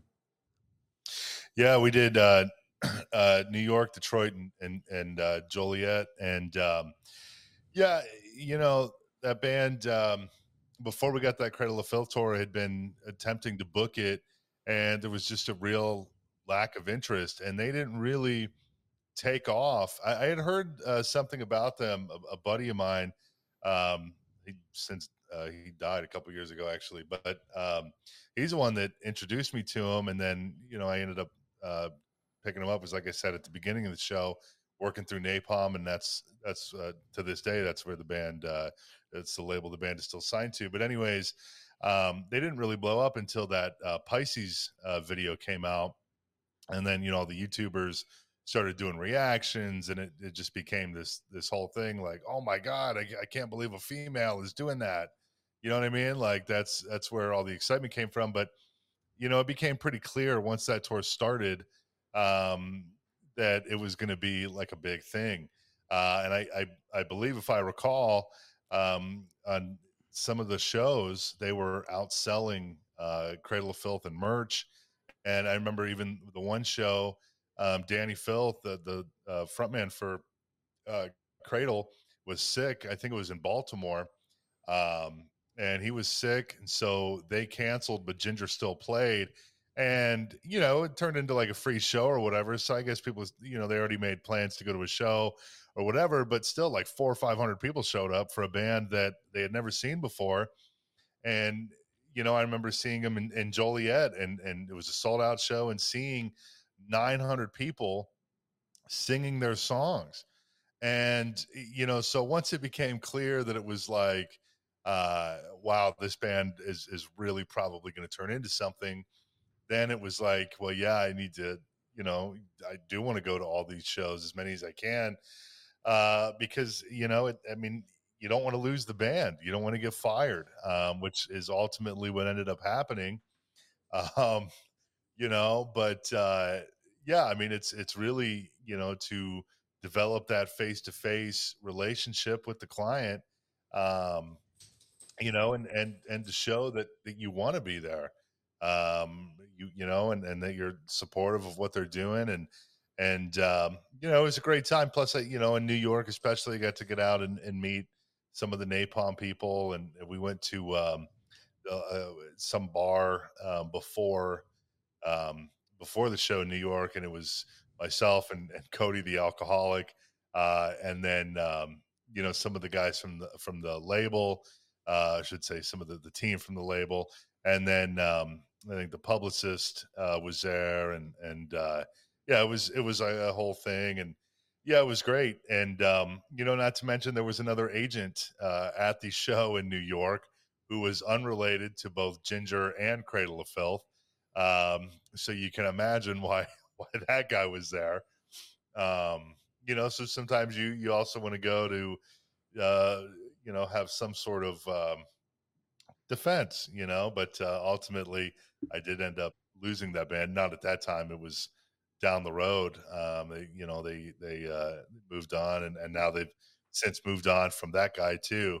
But yeah, it really is remarkable how huge that band has become. Yeah, and you're right. They did.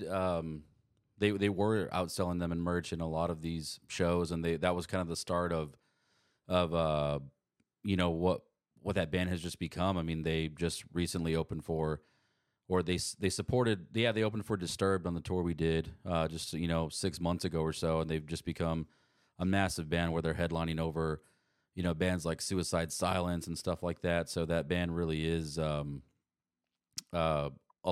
mean, they're just massive now, and that was their first tour ever in the U.S. Had never been over here, and now they're a massively known band. And it is a good memory that you have that it was Baltimore where Cradle had to cancel. Danny Filth, his voice was not in good shape, and they still played to a packed house. So yeah, that band's come a long way, and it definitely was a little awkward touring with them, with Disturbed, because things didn't really go so well on that tour, and things didn't really end on a great note. But things are fine now, and we talked, and we shared some memories about the tour, and I don't hold anything against them. That might be one of the only bands that I've ever worked for that didn't ask me to come back, though.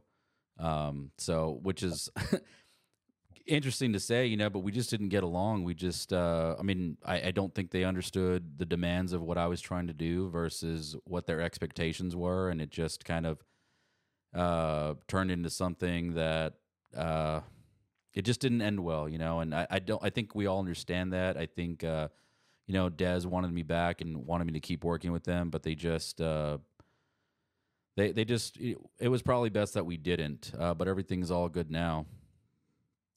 Yeah, well, I saw them live a couple times last year. Once on that Disturbed tour, but then I saw them in person at that Disturbed show as well at the after party, and then hanging out with you and stuff. And I didn't go up to him. I didn't talk to him.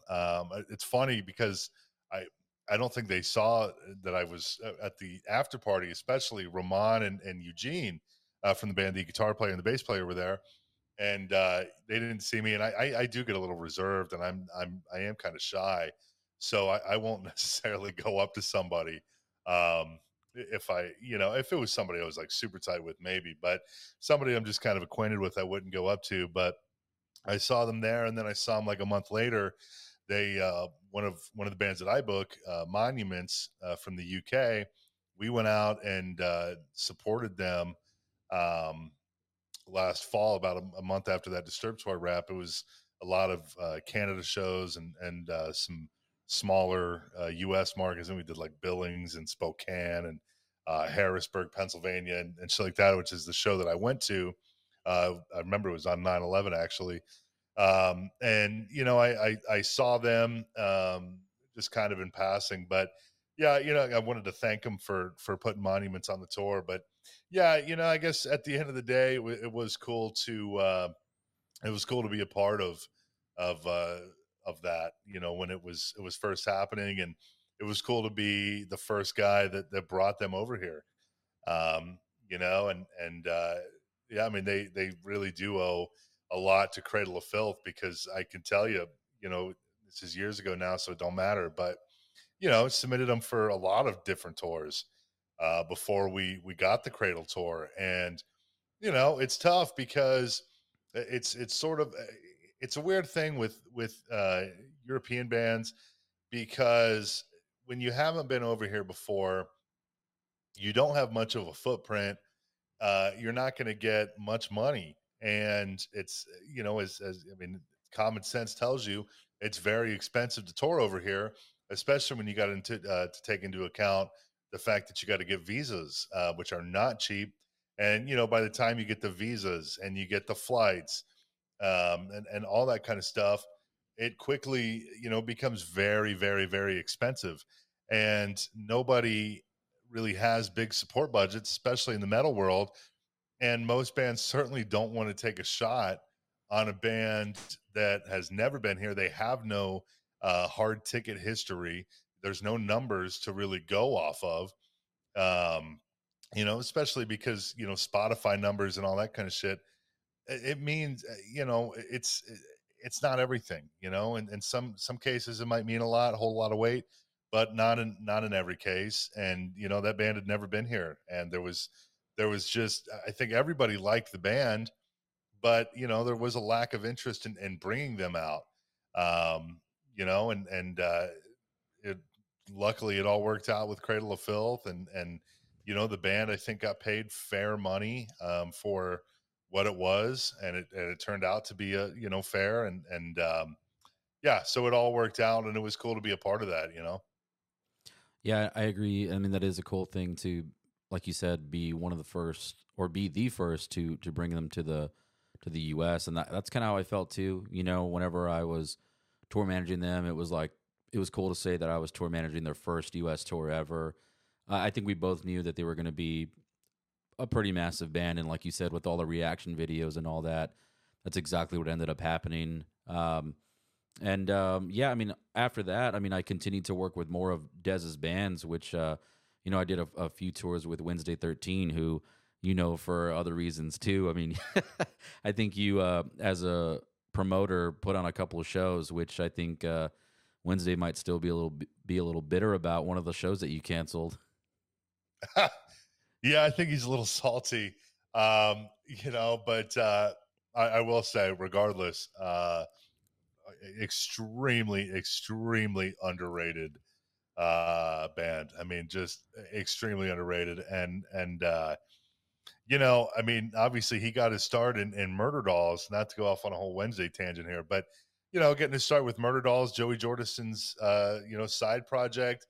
And you'd think, I mean, that band was already like underground enough. I mean, it didn't matter that Joey was in Slipknot. That band is, I mean, it's a very niche thing, and it's a horror themed band, it's really not for that many people.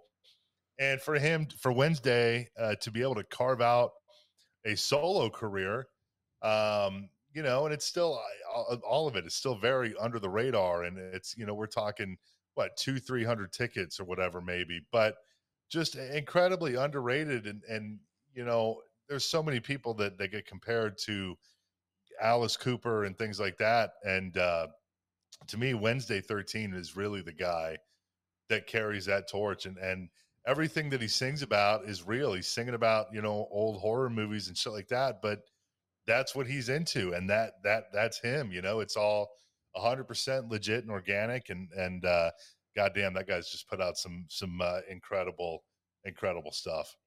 Yeah, I agree. I mean, I think Wednesday's show is completely underrated. I think he's completely underrated. I as we've had this discussion before, I do feel like he should have been bigger. I don't know. I think maybe he missed his mark. I don't know what it is, but phenomenal performance, just great ideas. I think he could have been and should have been something to the level of Alice Cooper. He should at least be headlining theaters, and he's got great ideas. And it just sucks, that he can pack some houses for sure, in these club levels. And that recent tour he did with Murder, doing the Murder Dolls thing really did really well for him, but I always wished he would be, playing some big stages, supporting Rob Zombie or something. And I don't know, maybe there's still a chance that something like that will happen. But it is unfortunate too, with Joey Jordison's passing and everything as well. On that tour we did with them, one of the last ones, I remember we were 15 minutes away from Joey Jordison's house, and I wanted nothing more than to go, hang out with them. But it was a very touchy thing at the time, very sensitive subject, and like they were going to meet him for the first time in I don't know how many years, and it was supposed to be the talks of possibly doing a reunion. They even shared that photo on socials, and then Joey passes away. I don't know how many years later, but of course the reunion never got to happen. But it sucks because not only did we lose Joey from Slipknot years ago, but then from Murderdolls, and I think I can only imagine Wednesday was completely crushed as well, and obviously he's paying tribute to the whole thing right now. Well, and people really dug Murderdolls. I mean, I was a little too young when they first came out. I think the first record in the Beyond the Valley of the Murderdolls was 01 or 03 or something like that.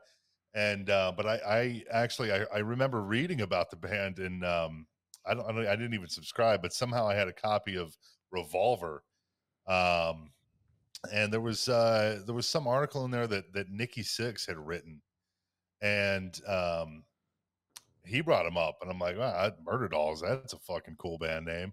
And then I went out and bought their second record, Women and Children Last, which to this day is still like top 10 albums for me. I love that album. And yeah, it's so I mean, people were definitely into that band, and it's a shame. And Monday, that Freaks on Parade 2024 tour got announced with Rob Zombie and Alice Cooper, and nothing. Ministry is obviously a great fit for that. They're on it too, and nothing against Filter, but I mean, fuck Filter. Wednesday 13 all the way, dude. Yeah. I mean, I don't know how. I don't know how. It is baffling how he doesn't end up on. I mean, that is the ideal, perfect tour to have Wednesday 13 open. I mean, Rob Zombie, Alice Cooper, and fucking Ministry, and you decide to stick goddamn Filter on there. I mean, it's cool. I like Filter. It's not even a thing against them, but it's like the tour is called Freaks on Parade. You know what I mean? Put fucking Wednesday 13 on there. Yeah, Filter don't have any freaks in their band. No, and well, depending on maybe if you ask a former band member, maybe they do. But no, I mean, same with that the Mudvayne psychotherapy sessions or whatever the fuck, right? Last year with Coal Chamber, I mean that would have been another perfect tour for Wednesday, especially if they're concerned about ticket sales or whatever, especially if they could have got him, which I'm sure he would have done a Murderdolls set, and maybe sprinkle in a couple of his solo songs. But yeah, no, anyway, I didn't mean to get on a whole tangent here, but yeah, highly underrated artist. No, I agree, and we've talked about that many times, and could go on and on about how good of a show he has, and his, not to mention his band members and he himself are, out of all the bands I've worked with, top 3 nicest people I've ever worked with. I do wish Wednesday still gets one of those tours eventually. I don't know how much time he has left, but you're right, those 2 tours that did happen would be absolutely ideal, especially the one coming up with Rob Zombie and Alice Cooper. I mean, you're right. I mean, they should definitely be there instead of Filter. But I don't know. We'll see what happens. But those are a couple of the bands that really got things going between you and I. And we joke around about it a lot here and there. But I mean, you've somewhat basically helped guide me through my entire career, more or less. Every time I would get an offer, I'd usually call you and be like, I got this offer, man. What do you think? And you'd kind of be like, you got to do it. I mean, that's like one of the biggest bands out there, or you're not realizing how big of a tour that is. And, like I said, you've been there. I think you've only missed 2 tours that I did before I actually knew you. Granted, I met you on the Head Charge tour. I had only done 2 tours with Shattered Sun before that. And then we didn't really get talking until maybe, like 17 or 18. But still, I mean, the bulk of the career, once things really got going, you've been there at least to tell me what I should and shouldn't do, more or less. Of course, I knew the answers, but I would always double check, you being the agent and knowing numbers and stuff like that. I would always call and see what your opinion was on the tours that I was being offered. Well, and the Shattered Sun thing is kind of funny, because I ended up booking Shattered Sun after I had known you, and I remember talking to you about it. Um, but yeah, so it's just everything sort of ties in together, but yeah, no, it's been cool, man. I mean, doing American Head Charge to now doing fucking Breaking Benjamin and sheds and arenas and stuff like that. It was cool to much like Journey. It was just cool with Journey, much like Ginger. It was cool to watch your journey of just going from that. I mean, that's that American Head Charge thing was pretty small. I mean, would you say 10 to 30 people, and now it's 10, 15,000 people for the most part. So, well, yeah, that does bring me, to my next point is that, working for Breaking Benjamin, I'm not even sure I really don't think I'd have this gig if it wouldn't have been for the way things went down. I don't know if you exactly remember, but I was on tour with Blue October for 3 straight months, and you sent me this screenshot like on the second to last day of the tour or something like that. And it was a screenshot of Jerome, who's the tour manager, who you've known for a few years here and there. I don't know, I guess from booking bands and just getting to know him on Facebook. But he had put out a screenshot saying looking for a merch person and to message him, and he didn't say who it was for. But I was just like, damn. I mean, had you not sent that, I might have not been able to get that gig. But yeah, some people ask me, how did you get into arena touring and how did you get that gig? And I'm like, Facebook, believe it or not, Logan Crossland, that's how I got into it. Yeah, so I mean, you send me this screenshot, and I'm like, damn. I mean, they're looking for somebody to work to start the tour in like a couple days, and I'm like, man, I just finished a 3-month tour, but this is also an opportunity that I've been waiting for. So, send them my resume. And on the last day of the tour, literally the last day, I get an email from Terry, who works for Breaking Benjamin. And I mean, this is like 10 minutes before doors open, and I would say my jaw really did literally drop because I was just so blown away that I got a response. And we get through the whole thing. I fly home, and I'm in the airport, basically hitting up Terry, like saying, like, "Hey, can you get on the phone? Can we get this thing sorted out?" And we end up talking on the day that I get home. I land, we have a discussion. He's like, "Can you fly out tomorrow?" So I was literally home for about, I don't know, 16 hours, something like that. Did laundry, and then I went and joined Breaking Benjamin to finish out their acoustic tour that we were talking about earlier for like another 2 weeks, and I've been with them ever since. And we've done about 5 tours so far, and we've got another one coming up. And it's just crazy that, like I've said before, one thing can change the entire trajectory of how things go for you. And had you not sent me that screenshot, I mean, who knows? I might still be, doing theater stuff. Maybe I would have went back to Belphegor. Yeah, I mean, yeah. Speaking of Belphegor, yeah, their drummer just hit me up recently. Their old drummer, and he was like, "Can you help out this girl? She wants to work for Toto. She worked for Belphegor and all sorts of stuff. She's in Germany though, but either way, it just makes me realize how, like you said, how far I've come from working for bands like Belphegor, who are a black metal crossover death metal band or whatever you want to call it, to working for active rock bands. It's a completely different world, but yeah, it's a lot has happened in the amount of time that I've known you.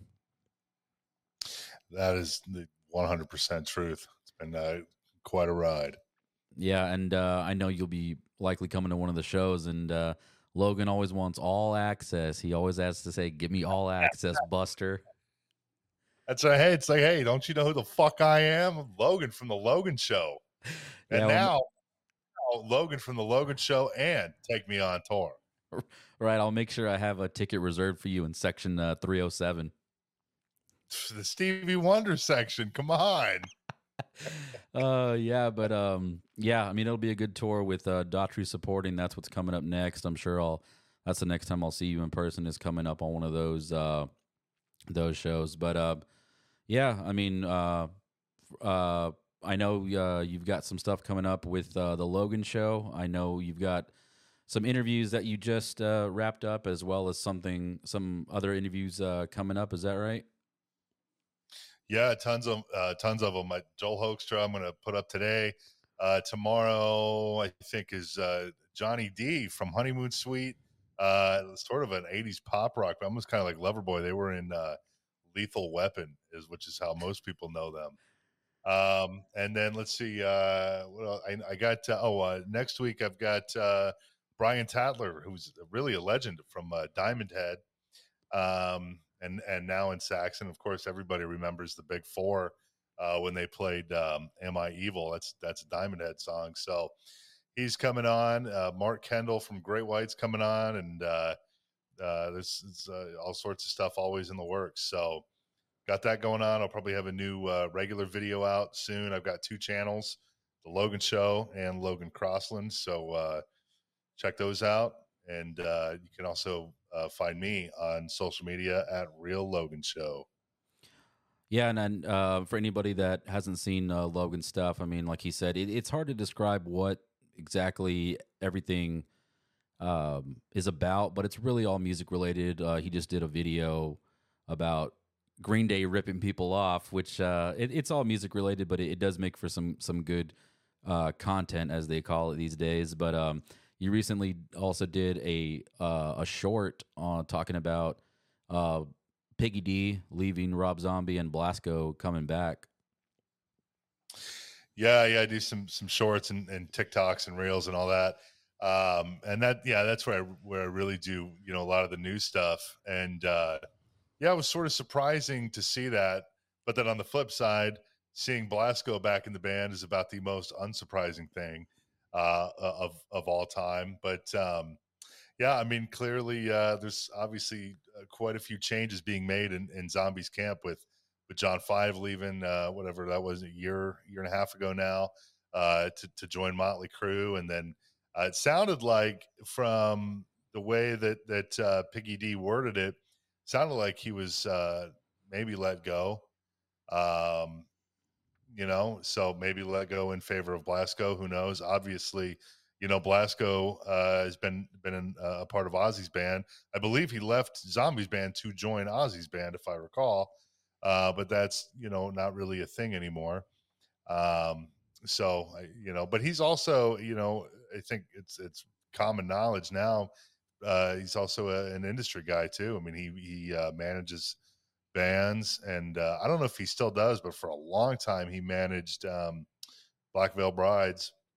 And then I believe he still manages Black Label Society and Zach Sabbath, which he's also, he's the bass player in Zach Sabbath. But kind of crazy to see Piggy out, but not surprising to see Blasco back in.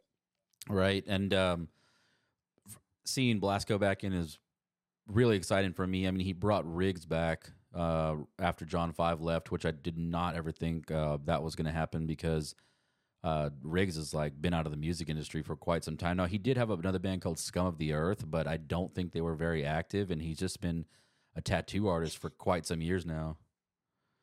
I got hit up. I know we're trying to wrap this up, but I got hit up. When was this? This was probably coming out of the pandemic, I want to say. I was getting hit up relentlessly by that band for booking. And I didn't do anything with it, but I remember, I don't know if I ever put 2 and 2 together, but I remember hearing it and I'm like, Jesus Christ. I mean, this is like a bunch of fucking Rob Zombie wannabes. I mean, it sounded just like Rob Zombie, Yeah, I don't know if I've ever even heard the band, but Rob Zombie had a song called Scum of the Earth, and I'm assuming that's where he got the name from. Yeah, exactly. Yeah.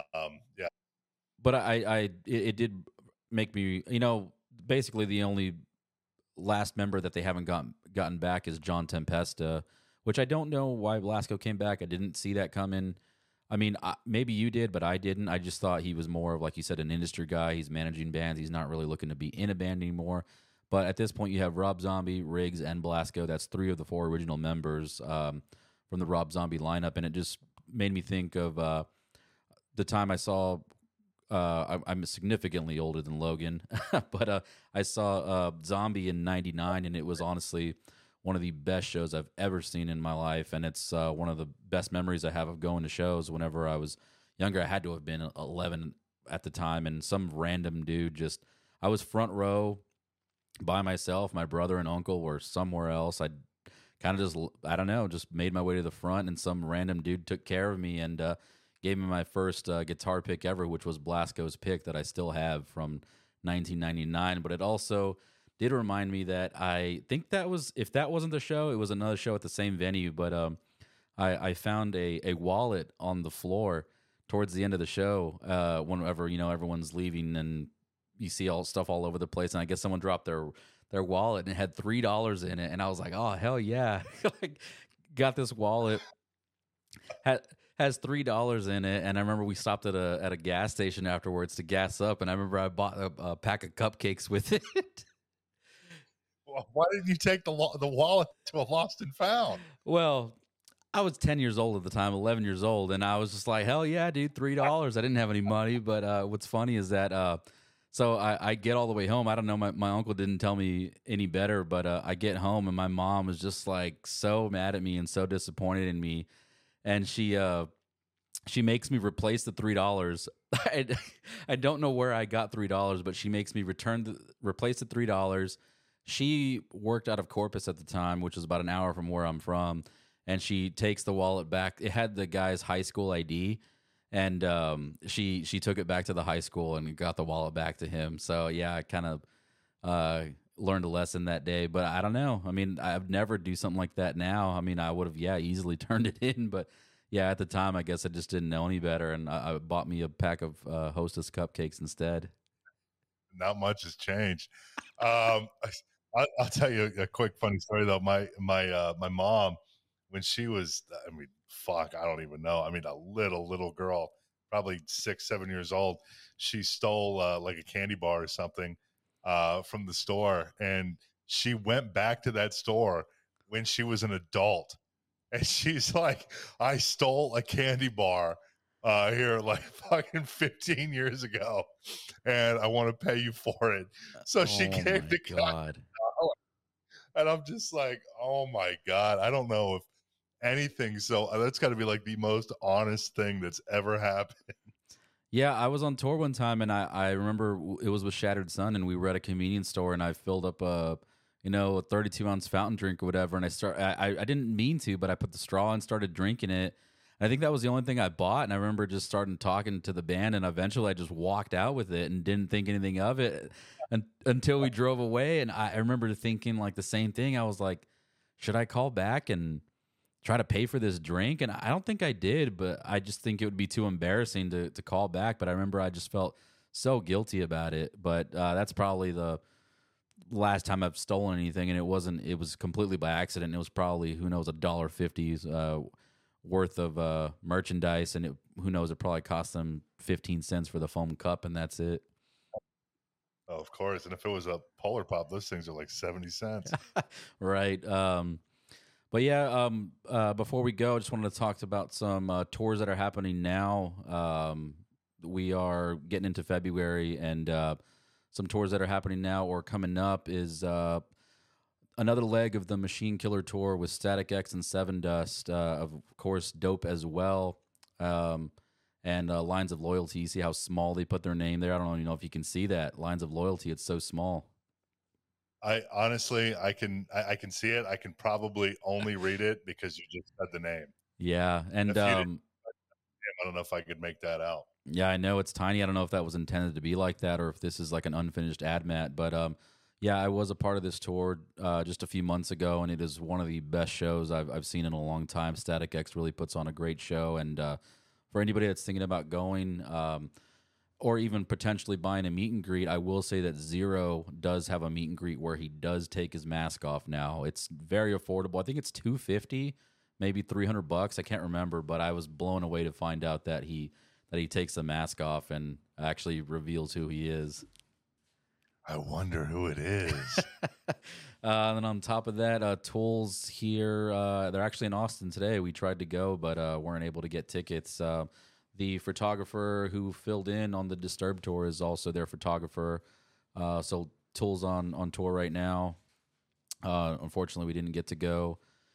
Disturbed back at it again with Fall in Reverse this time, and Plush opened up for Breaking Benjamin and Alice in Chains a couple of years ago. But yeah, Disturbed already back at it, and they have one of the craziest shows with the amount of pyro. I mean, when we were touring with them, they were setting off sprinkler systems in these arena tours. And of course, I go to the one show on the entire tour where they don't use the pyro.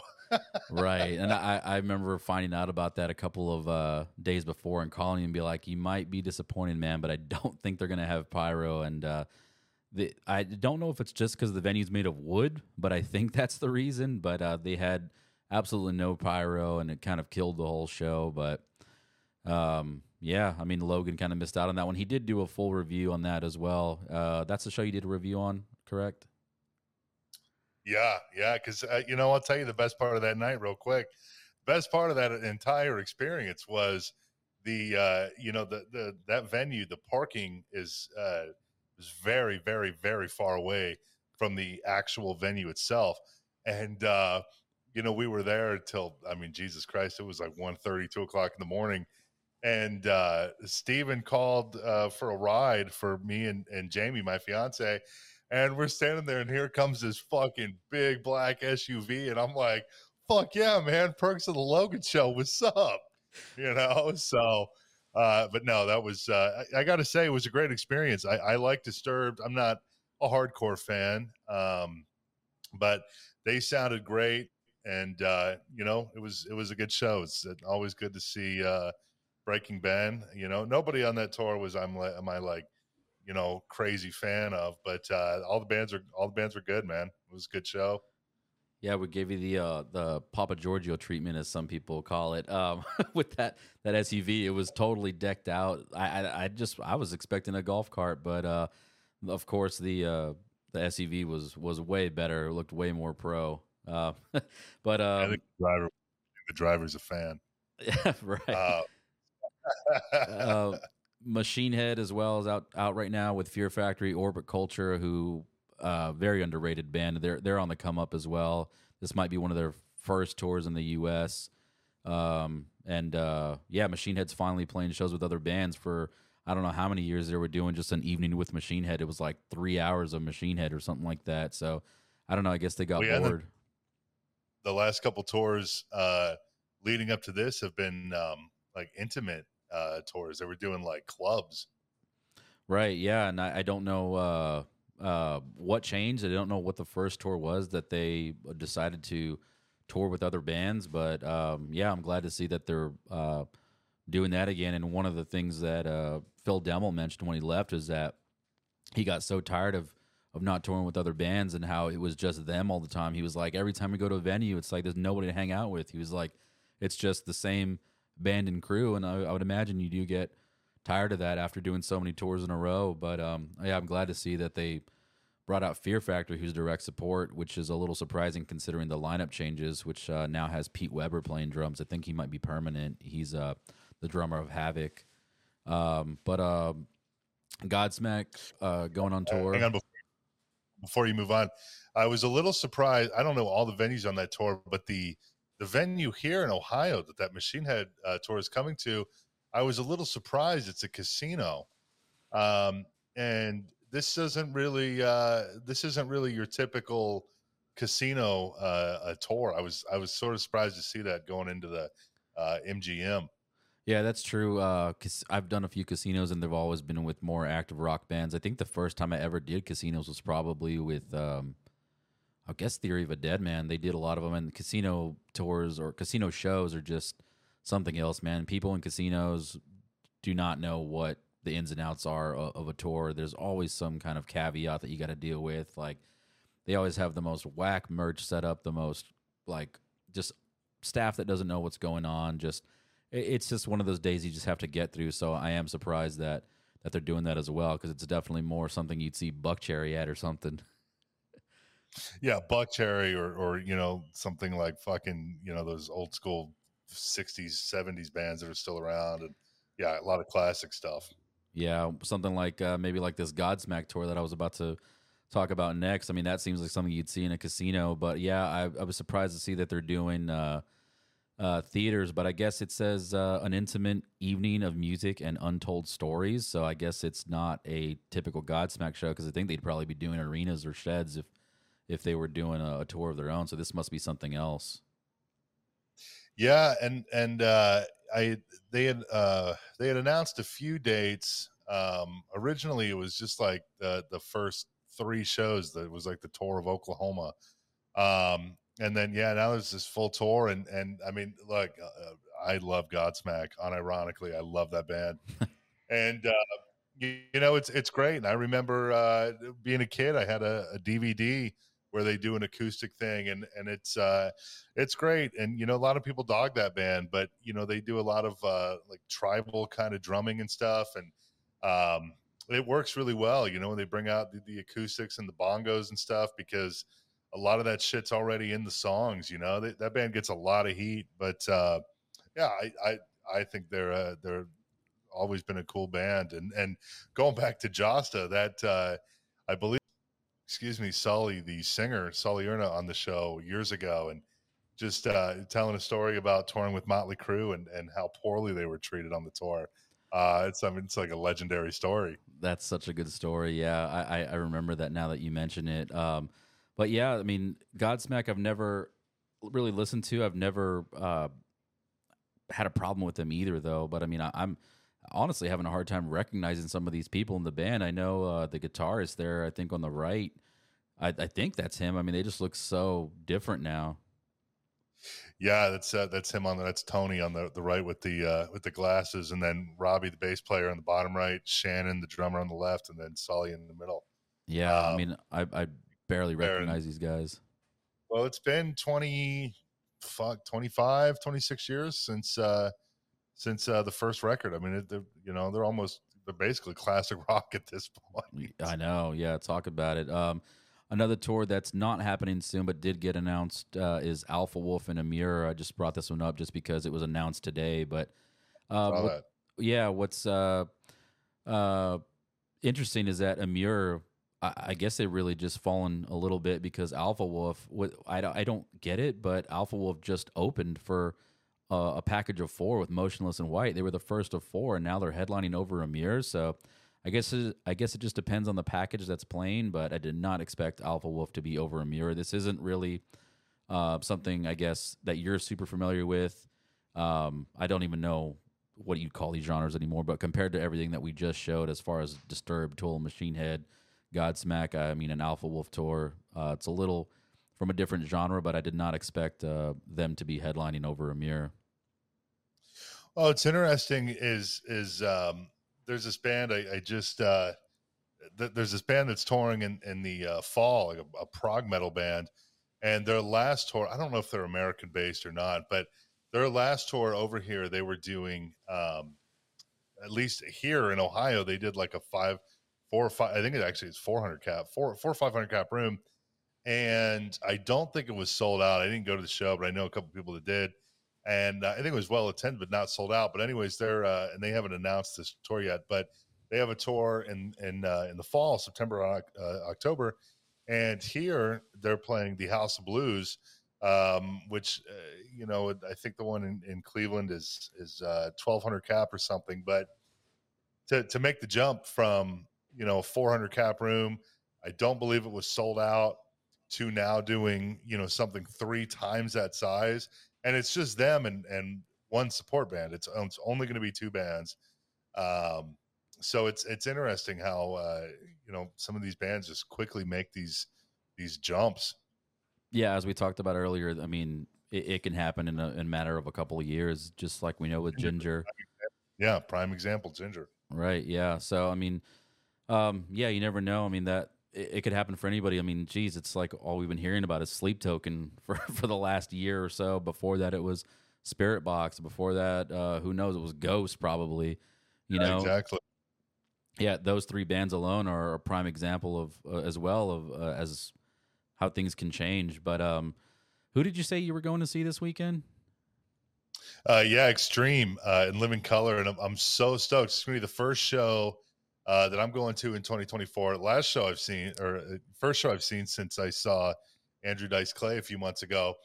And I can guarantee you that at the end of the year, looking back on all the shows that I'll end up going to this year, Extreme will be easy top 3, if not number 1. Yeah, I when you told me about it, I didn't even know who Extreme was, and I just find it so weird because we're just on completely different sides of the spectrum when it comes to genres. As from Logan should have been born in the 70s. I should have been born in the 60s, really, so I could be a full-blown adult by the 80s. Right. But 28 years old and stuck in fucking 1988. Right. I'm going to see Shattered Sun this weekend. Coincidentally, it's their first show in I don't know how long, because the last show that I booked for them. Yeah, probably, which was a couple years ago already. I mean, I kind of forgot that you booked them for a little while there, but yeah, it's going to be a bit of a reunion show for them and a couple of other bands on the bill, but it's in Corpus, from more or less from where we're all from. But yeah, I haven't seen them in a few years, so it'll be good to catch up with them. But they haven't been very active. I mean, Marcus joined El Nino quite some time ago now. It's been like 4 years, so he's been doing that, and Rob's been teching for Co Wetzel, and I think everyone's just kind of moved on to other things. Yeah, it's great band, and it's a bummer that it never quite worked out for them. They had some decent opportunities and stuff over the years to be part of some big tours. But hey, for anyone listening too, you can go to Wikipedia and you can find Steven's name listed as the original drummer for Shattered Sun.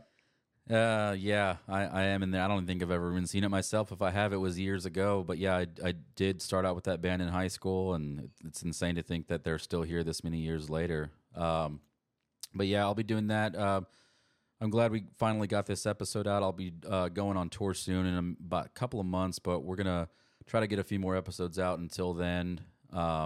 Until then, you can find me on TikTok and Instagram, YouTube, at Take Me On Tour. There's also, like I said, a full-blown website that I designed that you can check out as well at takemeontour.com.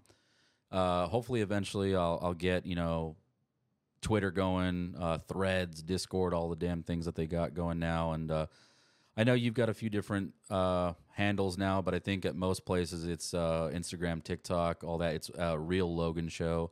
And then you've got Logan Crossland and Real Logan Show on YouTube. Yeah, Real Logan Show on I'm on Facebook, X, Instagram, and TikTok, and the Logan Crossland YouTube channel and the Logan Show. You can also get the podcast, the interviews, I should say, on the streaming platforms, Spotify, Apple Music, Amazon, all that stuff. And the Spotify, not that there's no reason that you wouldn't go on YouTube, but the Spotify also has the video version as well. All right. Well, that's all we got for now. Thank you all very much for listening, and we will see you in the next episode.